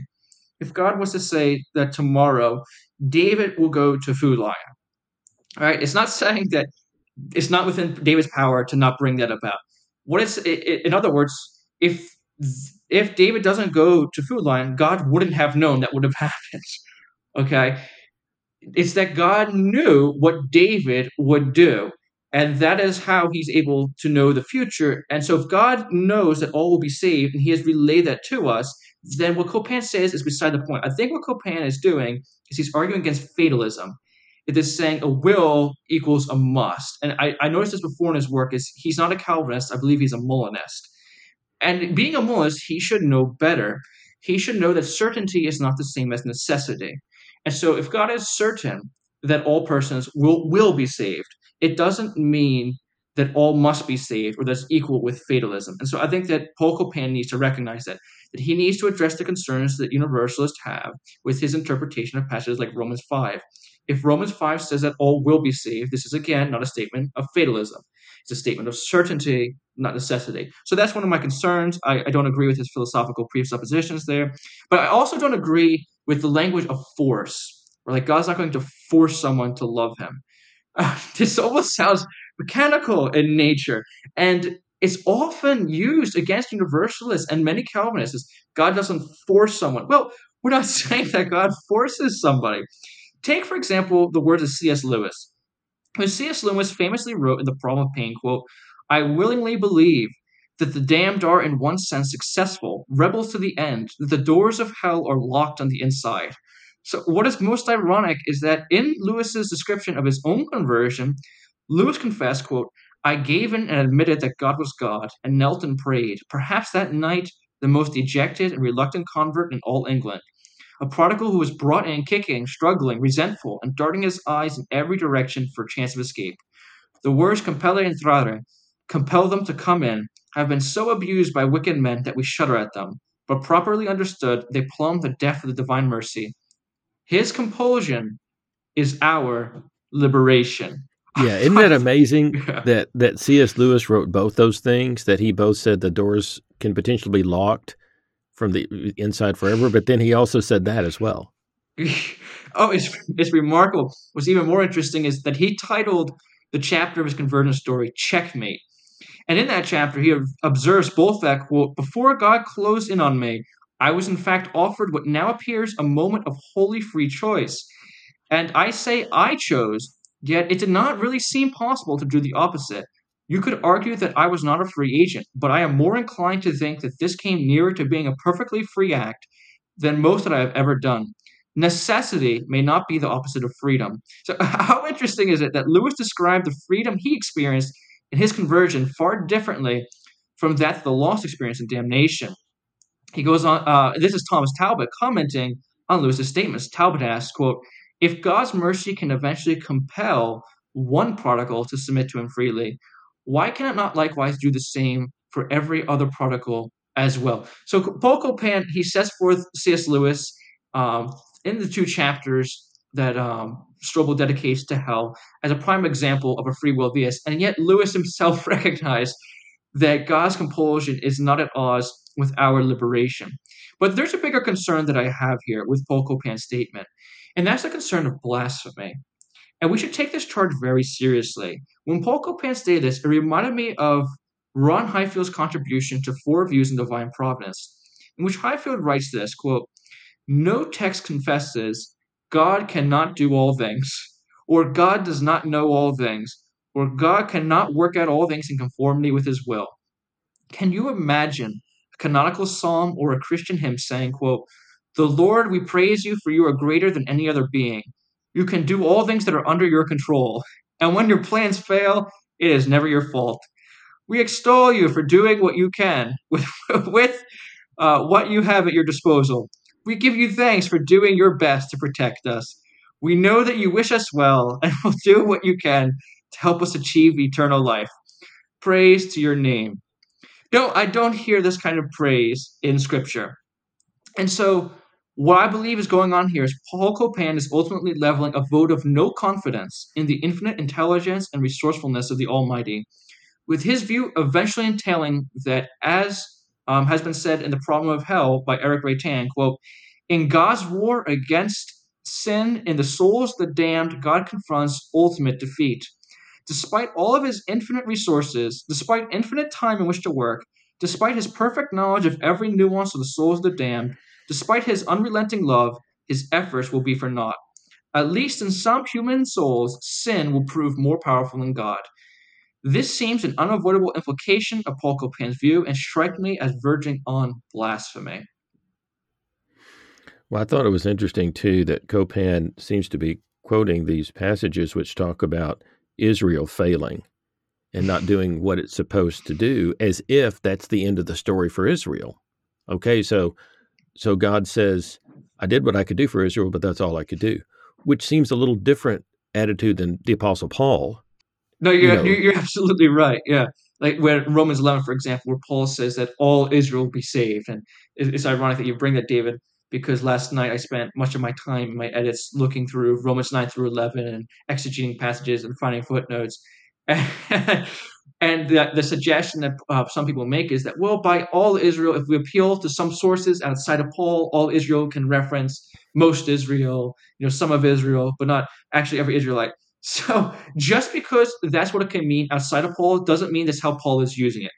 For example, the Bible and the New Testament authors seem to use the term Spirit of God to refer to a person, right? Now, that's not how the Jewish authors of Paul's day refer to the Holy Spirit. They refer to the Holy Spirit as perhaps the presence of God or the power of God, but not as a person. And so simply because you can find another example where someone uses the term does not mean that both are assuming the same definition of that term. And so we'd have to examine how Paul uses the term all Israel within the context of Romans 9 through 11.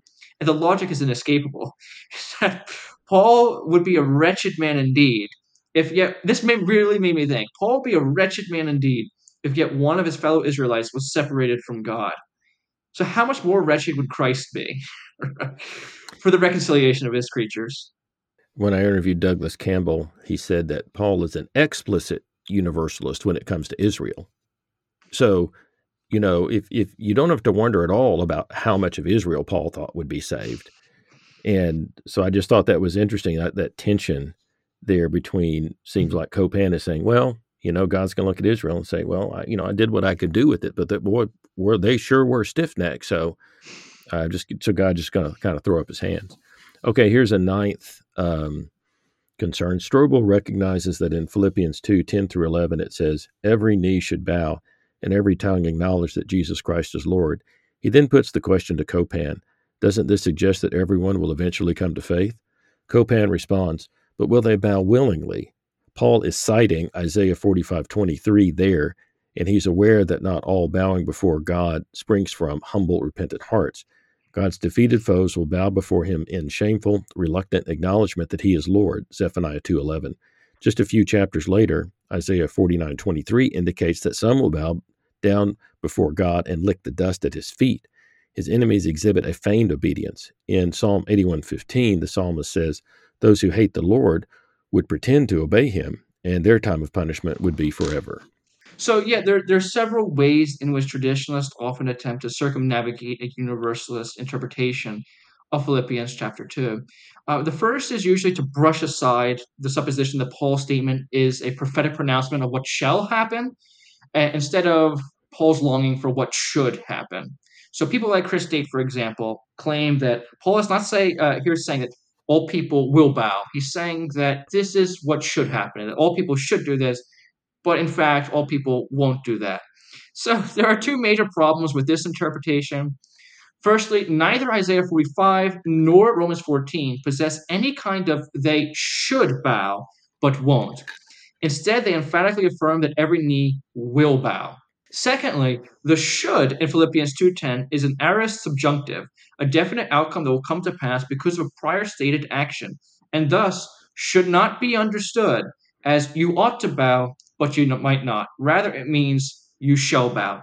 So that's the first interpretation that traditionalists often attempt to give. The second, as you noted, is the idea that these people who are bowing is they're doing so forcibly, right? Their confession is motivated more so out of trepidation than it is of joy.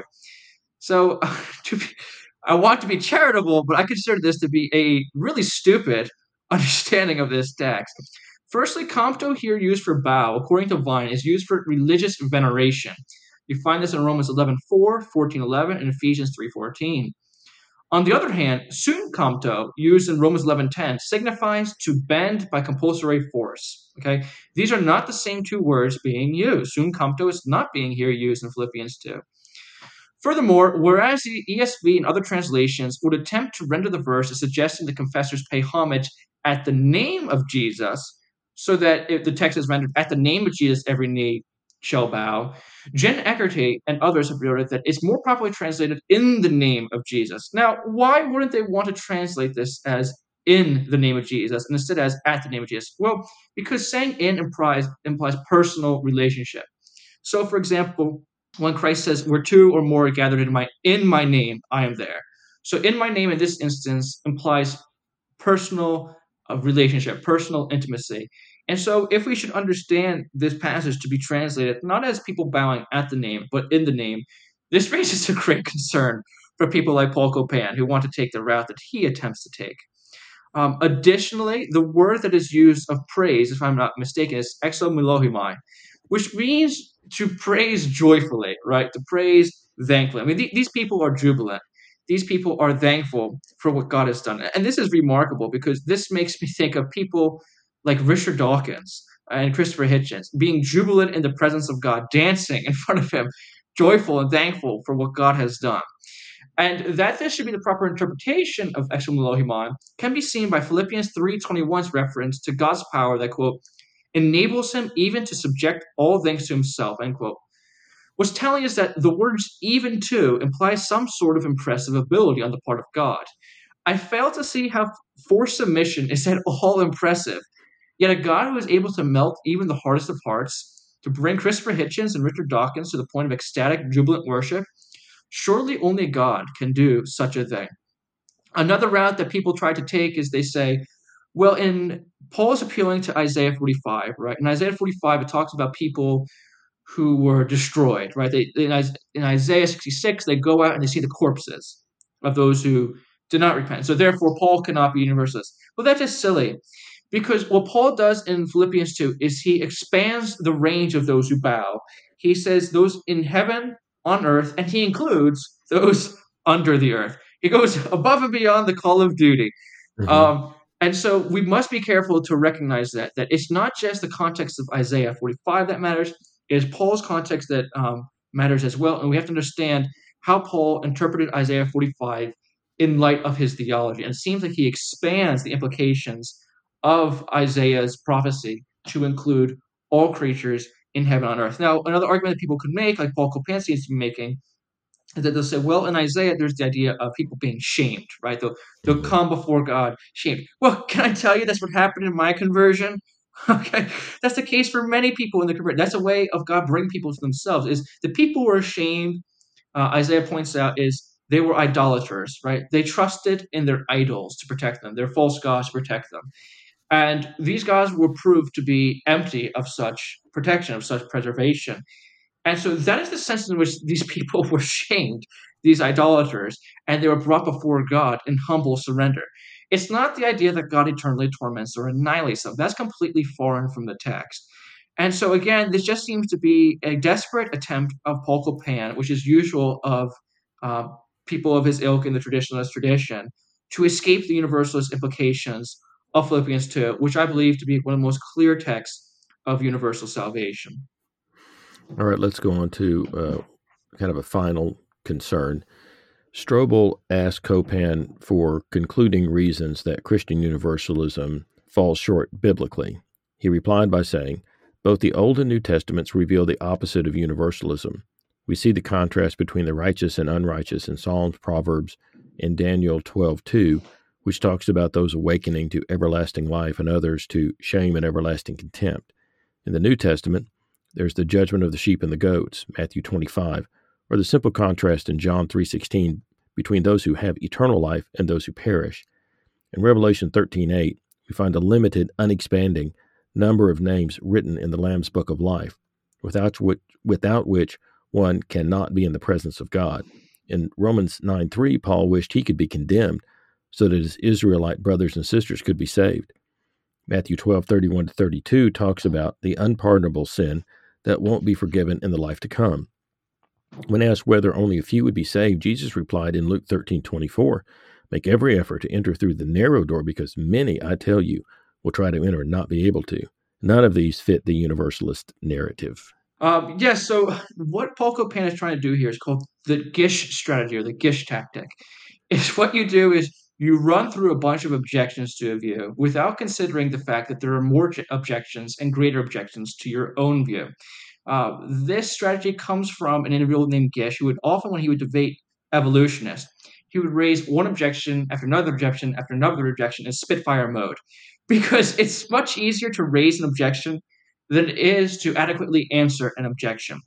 And this is a tactic I've seen Paul Copan, honestly, he does a lot, not just in the context of universalism, but also in his apologetical works when he's dealing with other atheists or when he's dealing with critics of the Old Testament, is he'll take this method.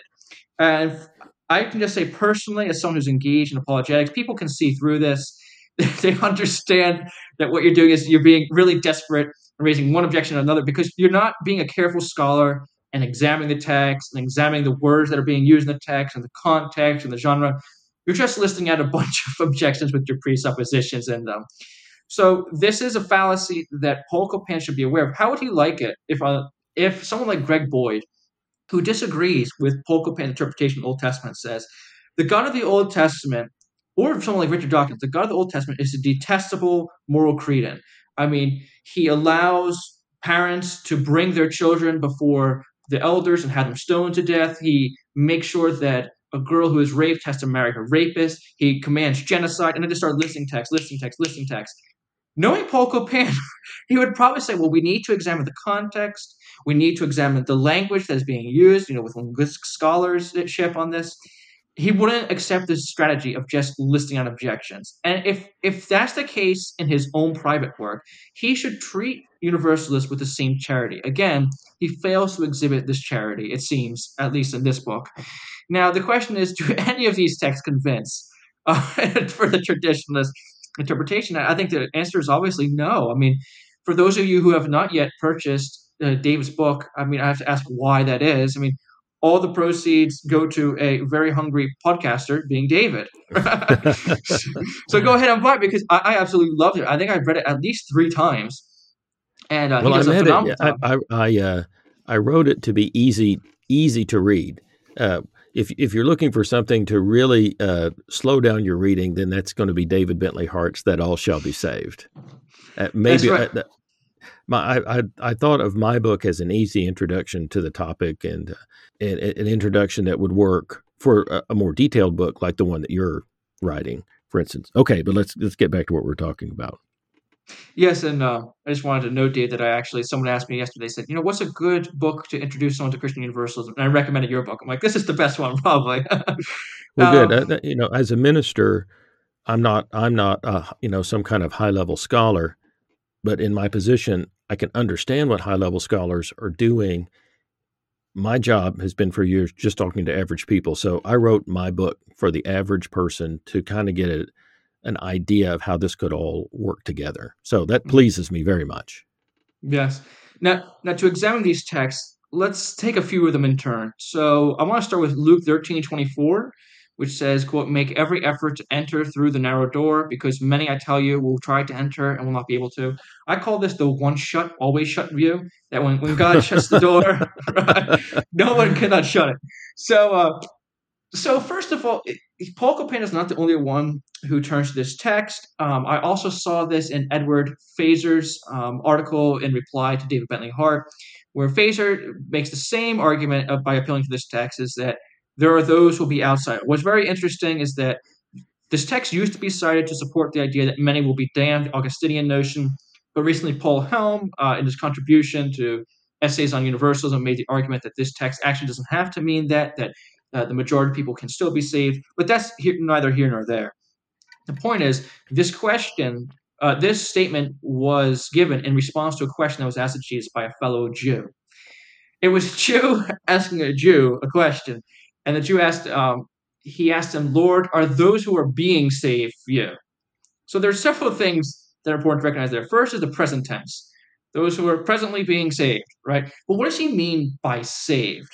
Okay, because the Bible, the word that is used for saved in the Greek, is used with many different connotations. It can be used for temporal healing.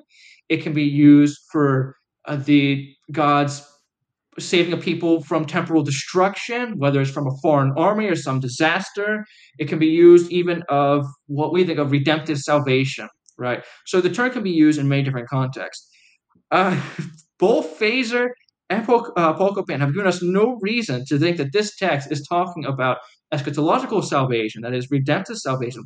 They simply assumed that reading, and there is no warrant for that whatsoever if someone is to look at the text. Because if someone looks at the chapter itself, Jesus answers some other questions posed by Jews. They say, there are these Jewish people who a tower fell on them, right? Or they were, Pontius Pilate killed them and mixed their blood with the sacrifices. And there's the question looming there: were these people more wicked than others? And Jesus tells them, "I tell you, repent, or this will likewise happen to you." Now, what is he not? He's not talking about hell. He's talking about Roman swords and towers falling and killing people. That's exactly what happened in the Roman siege of Jerusalem. Roman swords killed people, and the catapults destroyed the towers, causing the rocks to fall on people. In fact, Josephus talks about a saying that people had where they said the stone is coming. A stone would come and it would obliterate a tower and kill all those inside. So it's very telling that Paul Copan, again, he wants to do the hard work when it comes to his own speciality in apologetics. But when it comes to answering universals, he sometimes just seems to shirk away from that. He doesn't want to examine what is meant by salvation. He doesn't want to examine the full context. He simply wants to provide a proof text, right? And so that's my concern with Luke 13:24 in a nutshell. As far as Daniel 12:2, it seems that Paul Copan, like many evangelicals, is unaware of critical scholarship on Daniel 12. For example, did Daniel write the all 12 chapters of Daniel? Did Daniel have any part in this? Was Daniel a real person? Um, there are many questions that come with Danielic scholarship. So I do think that that the book of Daniel does go back to a figure known as Daniel. I think there is reason for believing it. However, there is question with the last chapters. So, as any scholar who studied the book of Daniel knows, is that in the final chapters there is predicted a great battle between, I think it's the Ptolemaics and the Seleucids. I could be wrong, but I think it's Antioch. I know it's Antiochus Epiphanes. It's said that Antiochus shall die. Right, he shall go on this conquest. He shall conquer these lands. Can I tell you that the lands that Daniel says that Antiochus shall conquer, he did not conquer. The battle that Daniel said shall be fought was never fought. Now, an open theist can answer for this. An open theist has warrant to answer for this. But someone who thinks that God infallibly foreknows the future has a difficulty here because everything that was prophesied here did not come to pass. And so I don't understand why, if we shouldn't accept this false prophecy because we know that God cannot prophesy falsely, then why should we accept the implications of this false prophecy? Because that is exactly what Daniel 12 says, because it says in those days. So, well, what are those days? Well, it's a reflection on the information that comes prior to that in the previous chapter, is the days that are described in the previous chapter. And notice that Daniel doesn't say that all shall be raised. He says that many shall be raised. So that people even like Tom Wright, they question the idea of whether, in fact, this is talking about a physical resurrection. The Bible often uses resurrection to refer to things that are not just the eschatological resurrection. So, for example, Ezekiel talks about a valley of dry bones that God raises up. And this is supposed to be an image of God's restoration in the nation of Israel.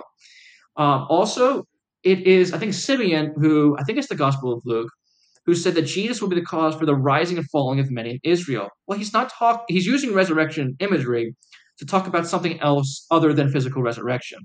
And so there are some scholars who say that Daniel 12 may be doing just that, is it may be using resurrection imagery to talk about something other than literal physical resurrection. So there's that concern. What does Daniel mean by resurrection? Was this written by Daniel? Well, what does it mean by in those days? Will all be raised, or will it just be many? Does Paul Copan address any of these concerns, or does he simply cite a passage? Well, he just simply cites a passage. And furthermore, let's say that he's right. Let's give him everything.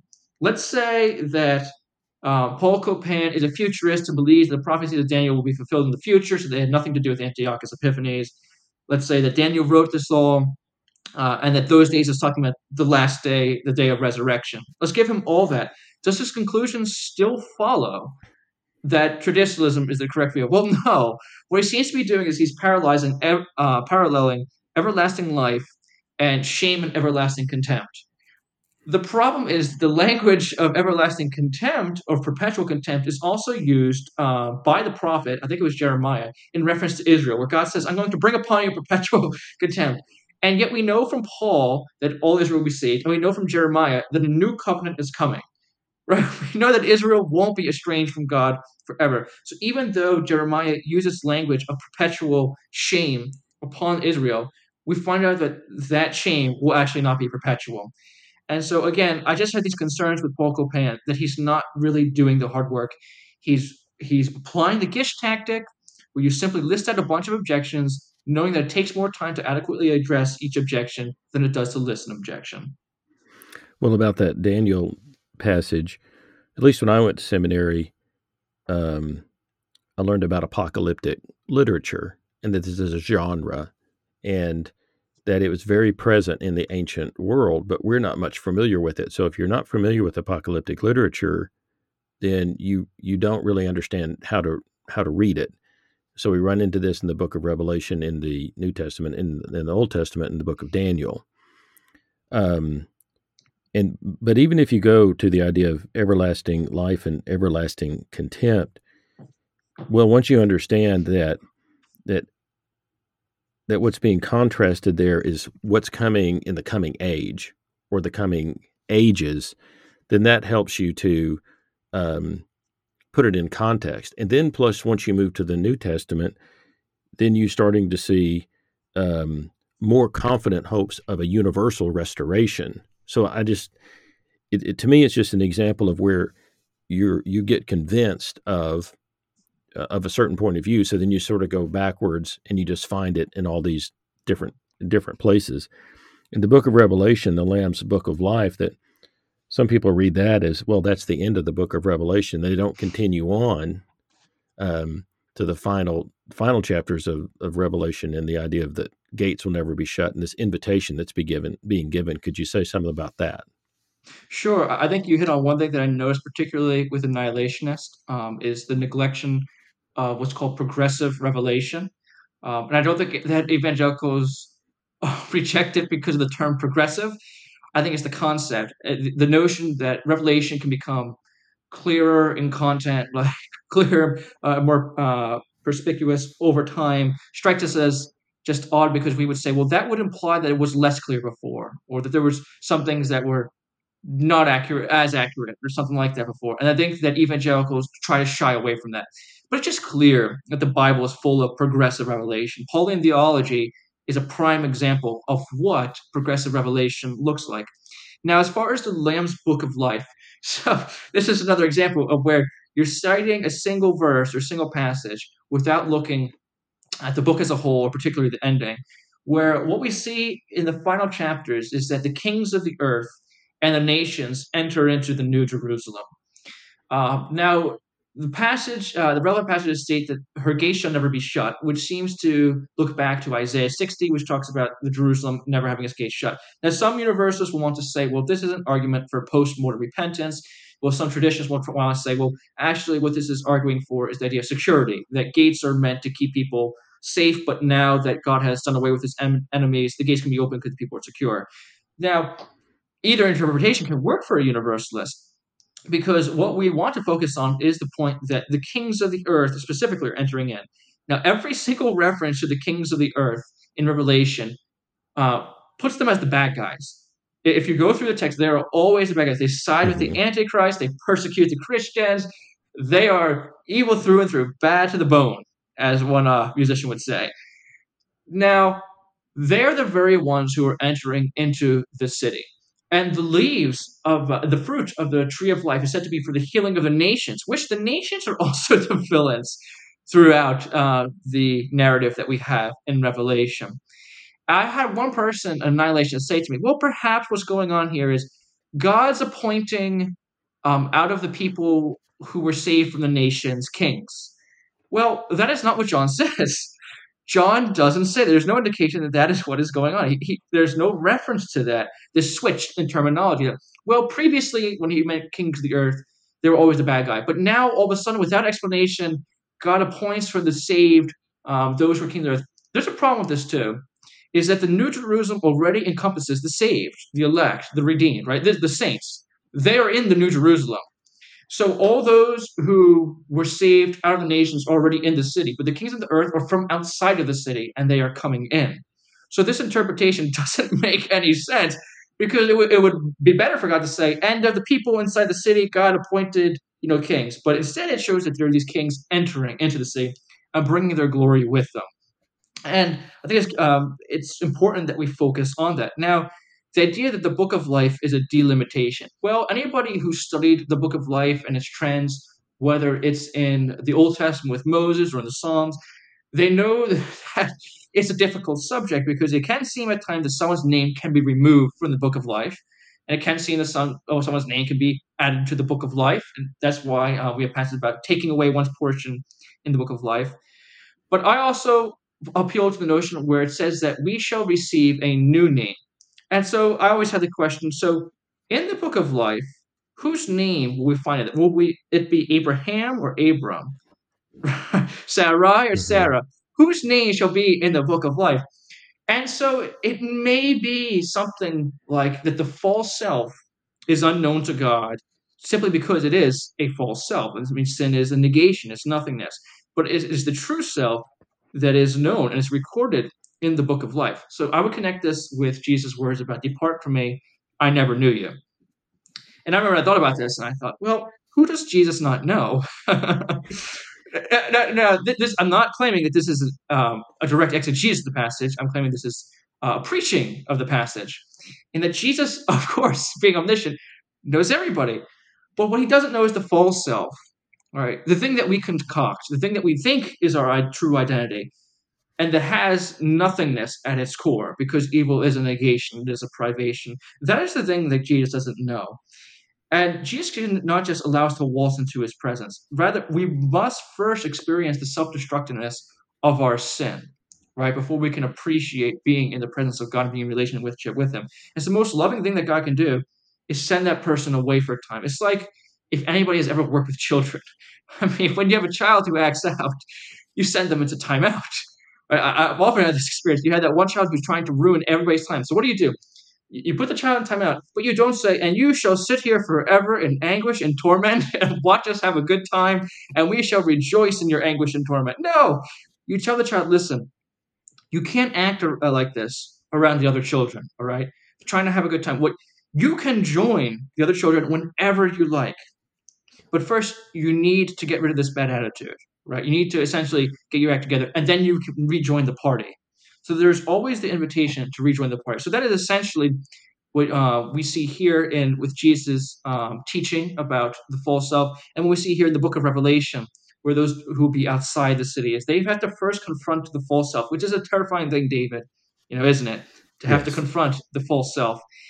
And so that's one way of looking at it, of interpreting the book of life, is what the book of life might be saying is that if names can be added or taken away, then perhaps at some point when a person comes to faith, they can be added.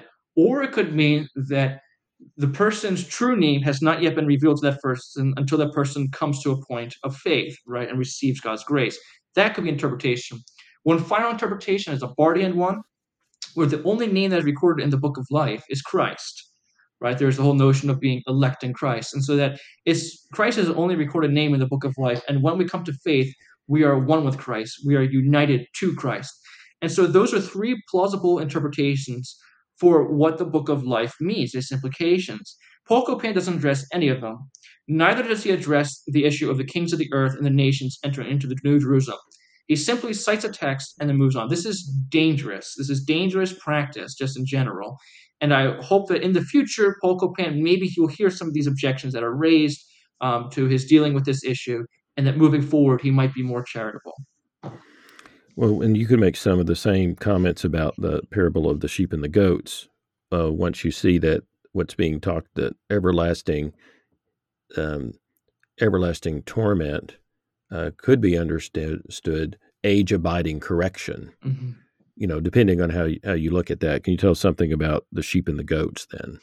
Sure. So what Paul Copan and others since the time of Augustine seem to have argued is that since the same Greek adjective is used to describe the punishment as the life, then they must both be of the same duration. But this is simply false. A case in point is Habakkuk, where in the book of Habakkuk, the word everlasting is used to describe hills and mountains that are said to be upthrown and are no more, and the ways of God. And so the ways of God are said to endure, to last permanently, whereas the mountains, which are described with the same adjective, are said to be overthrown. So the everlasting mountains are no more. And if we were to follow Paul Copan's logic, we'd have to say, well, since the same adjective is used of the ways of God and of the mountains, then God's ways have to be no more. But how silly is that? Because what an adjective does is it's dependent on the noun that it describes. So if I said that this is a large dog, and I said this is a large skyscraper, what it means to be large for a dog is not the same as what it means to be large for a skyscraper. The adjective is dependent on the noun that describes. We'd also have to ask, is there sufficient warrant to believe, outside of this passage, that the life itself shall be truly everlasting? And we do have that warrant. We have passages, for example, in 1 Corinthians 15, where we are said to be raised imperishable, incorruptible, and that death itself will be destroyed, will be defeated. Well, if death is no more, then obviously we can't die, right? And so the life will be everlasting. So we have sufficient warrant to say that the life is everlasting, truly, outside the passage. The question is, do we have the same for the punishment? And we simply don't, right? So as N.T. Wright and others have pointed out, this passage is probably better translated either as age-enduring punishment and age-enduring life, or, as I prefer it, the life of the age to come and the punishment of the age to come. Now, simply because the life and the punishment occur in the age to come does not mean that they're the same duration. For example, tomorrow I will go to work, and tomorrow I will eat breakfast. Now, simply because both occur tomorrow does not mean that both will be of the same duration. Likewise, simply because the punishment and the life occur in the age to come does not mean they will both be of the same duration in the age to come. Paul Copan addresses none of these concerns. He's not alone. William Lane Craig recently made the same mistake in his interview with Cameron Bertuzzi. He applied the same argument with no basis whatsoever for his linguistic appeal, and I think that needs to be done. Furthermore, a lot of this could hinge also on the meaning of Colossus. So there is debate about what this term means. William Barclay once claimed that Colossus, in all extant Greek secular literature, is used for remedial punishment. Later, it was found to be that that's not exactly accurate, although it could be a fair assessment to say that the majority of the times it is used of remedial punishment. Well, so remedial punishment is meant to restore a person. Colossus also used an agricultural term for pruning. So if the punishment is meant to restore a person, obviously can't be everlasting. Because a lesson that takes all eternity to teach obviously is incapable of actually teaching the person the lesson. So if this word is to have the connotation of a chastening, of a pruning, then obviously the word that is used for everlasting cannot mean what we think to be everlasting. And so those are some reasons to doubt the implications that Paul Copan gives, that since the same word is used for everlasting punishment and everlasting life, then they both have to imply the same duration. It is just simply false, and I would hope that in the future, more people like Copan and William Lane Craig can move past this language and argument. He also throws out the concern about John 3:16, which seems to imply that those who don't believe in Jesus in this life will forever be rejected after death.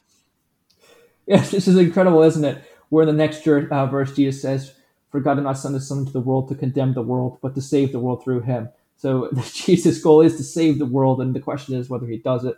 As you pointed out in your book, the verbs are, again, in the present tense, and it seems like Paul Copan and many others, either they don't care for linguistic studies in this area. It's amazing, isn't it? When it comes to their area of expertise, like Paul Copan in the Old Testament, he will care about the linguistic arguments. When it comes to dissing thousands of Christians who hold a particular view, he has no qualms whatsoever, it seems, with dissing linguistic arguments. And I think that he really needs to consider why he's okay with doing that. As far as John 3:16, let's say hypothetically he's right. Let's just say he's right, adopting his premises. This is, I think it's ad hominem argumentation, where you take one's premises and you drive them to their conclusion. So let's say that it's true that whoever doesn't believe in Christ shall perish. Now the question is, will they remain in a state of perishing, right, having perished? Jesus, for example, sends his followers out to those in Israel who have been lost, having been perished, have perished. I mean, these people perished. The father says to the prodigal son, he says, "My son was lost," same word is used for perish, "but has been found. Was dead, is now alive." He described the state of the son as one of having been perished, of having been dead, and yet the son is able to restore it. It's just like in the case of physically having perished. Well, physically having perished is a necessary precondition of resurrection. In the same token, one could argue that spiritually having perished can be a precondition of restoration. And so just because one has perished doesn't mean that one can't be restored. So even if we forego with the present tense verbs there, and we were to say, okay, Paul, there are people who can perish, that is not to say that they cannot themselves be restored. As the lost coin, the same word that is used for lost is also used for perish, the lost coin was found. The lost sheep was found, because Christ is in the business of looking for what was lost, and he doesn't stop until he finds it. Well, we have been going for a good while now, and I think we should start to be coming to a conclusion. And what impresses me about you is that you come out of a solid evangelical background. You've got training in how to think through logical arguments and presuppositions, and it was in all of that experience that you came to see that finally that the Christian Universalist perspective was the one that brought together, you could bring together scripture and reason and tradition and experience and put all of those together. So just in closing, what would you have to say to people who are kind of having maybe coming out or thinking about an experience where they were raised in kind of like the evangelicalism that you were raised in, and they're wondering what to do or where to go next? Yeah, so first of all, I'd say it's easy for someone who's coming out of a traditionalist background to diss the people who taught them traditionalism, the traditionalist view. And I'd say that it's probably a good witness to stray away from that to an extent, because in most cases, I can tell you from experience, people didn't know better who taught me the traditionalist view. They hadn't studied this. They'd been told this by somebody else. And so we need to be mindful of that, in that just as universalists have been charitable with us, right, when we were traditionalists, so we should be charitable as universalists with those who are still in the traditionalist field. Now, at the same time, for someone who is going back and forth on this issue, I talked to some people who they're afraid of what others might say about them, right? Which is quite interesting to me, is that if I came out and I said, I believe that God has ensured, made it possible that there are people who will be eternally tormented apart from him, people were like, okay, that's acceptable. But if I say, I think that God's going to save all, you're toast. So Martin Luther, for me, I look to him only in this regard, in that when he was being accused of straying from the tradition, he said that his conscience is held fast to sacred scripture and pure reason. And I would hold this out to your listeners, is that that's what our conscience is held fast to, sacred scripture and pure reason. It should not be that we should just willy-nilly disregard the tradition. The tradition has been in place for a reason. Right? Traditions don't become a tradition overnight. And so it's just that we have no regard for the tradition whatsoever. But it means that the tradition isn't unassailable. It doesn't mean that it's above reproach. Okay, we should be norming. This is what I find rich to my Calvinist friends, is that many Calvinists say that we should be constantly reforming. Right, the church is always reforming in accordance with the Word of God. Well, that doesn't seem to be true. It just seems that the Reformed tradition reformed up to the point of Augustine and then stopped. Okay? We can't. Right, we can't. If we're to truly be reformers, we must be continually reforming upon our reflections of sacred scripture and pure reason. And so I can say for me personally, once I realized that I had no scriptural argument and no philosophical argument against universalism, I had to think, what is keeping me from universalism? And if I stand before God, is that a valid excuse? And for me, I didn't find it to be a valid excuse. I said, if this is what the scripture teaches, if this is what pure reason holds to, then I must hold to it as well. And so I would encourage people in that regard is stick with the scripture, stick with pure reason. Because sometimes I think any doubts that I have had don't come from those two. They come from the tradition. And sometimes I'll think, how could they all have been wrong? But then what I'll have to do is have to remind myself, remember what pure reason says, remember what scripture says. And this isn't just for universalists, it's for a Christian. Because for Christians in general, many times they'll be reminded, that the majority of scientists, or many scientists, all these well-known scientists, they reject, Christianity, right? And so what are you going to do in that situation? Are you going to say, well, the majority has spoken, right? Or are you going to reflect on pure reason and look at the evidence and say, we don't arrive at truth by counting noses, right? And it is my belief that what has been the tradition for now won't always be the tradition. I think we are seeing a change going on, especially here in the States and even in countries like Japan, when I talk to missionaries over there. So I think that it won't remain the traditional view for much longer. But when the tides change, we must be careful that the pendulum sort of swing to the other direction, so to speak, that we oppress those of the traditionalist view. Rather, as brothers and sisters in Christ, we must understand that this is an in-house conversation, which I didn't get the feeling from Paul Copan's work. When he described the annihilationists, he said this is a secondary issue, right? It's not heretical. But when he described the universal, he said this is aberrant theology. I think that Paul Copan should seriously reflect upon the language that he uses, the charity that he uses and holds out to other Christians. It seems like he doesn't even consider us to be Christian, and I think that's very sub-Christian. I think that he does say in the book that you can be a legitimate Christian and hold to this view, but he also says you are an aberrant and dangerous Christian. Yeah. So it's a little bit of a mixed message there. It definitely is, and I don't take the pat on the back that he tries to give. It's like he tries to hold something out and take it back at the same time. So if he really wants to consider universalists genuine Christians, I think he should stay away from language that says calling it aberrant theology, because calling it aberrant theology, that's basically what heresy is. It's deviant. You're dangerous and deviant. And you're dangerous and deviant, but you're still a Christian. And that I know that Lee Strobel has worked so hard to try to help people to come to the Christian faith, and this is a lane that they could come to the Christian faith. But it seems like what he's doing is he's trying to block this lane, And there's a lot of people that, well, if you block this lane, then, they're going to feel like, well, there's no place in Christianity for me. And I don't know why he would want to do that. Yeah, no, you're absolutely right. I think of my friend Jerry Walls, who said that there are times when people, a hindrance to them is the traditionalist view or annihilationist view. They say, will God really annihilate my ancestors? Will he really keep all people apart? And the idea that you can't hold out to them the notion that, well, there are Christians who hold that view. They are Christian. They're within the realm of the Christian community, and they believe that God will save all. The idea that you can't use that to evangelize to someone who is on the fence, to me, is just a little bit concerning, to say the least. Yeah. Well, you've given us a good bit of your time. You're in the visiting of editing your forthcoming book and completing your semester at Princeton.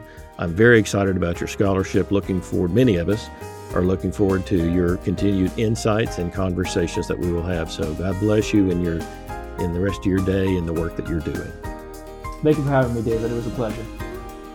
Thank you for joining us in this episode of Grace Saves All. You can help spread the word by sharing this podcast with others and by giving it a rating on iTunes. If you want to find out more about David, or if you'd like to leave him a message, go to his website, davidartman.net. In the meantime, let's work together to help a hurting world know about the greatest news ever announced.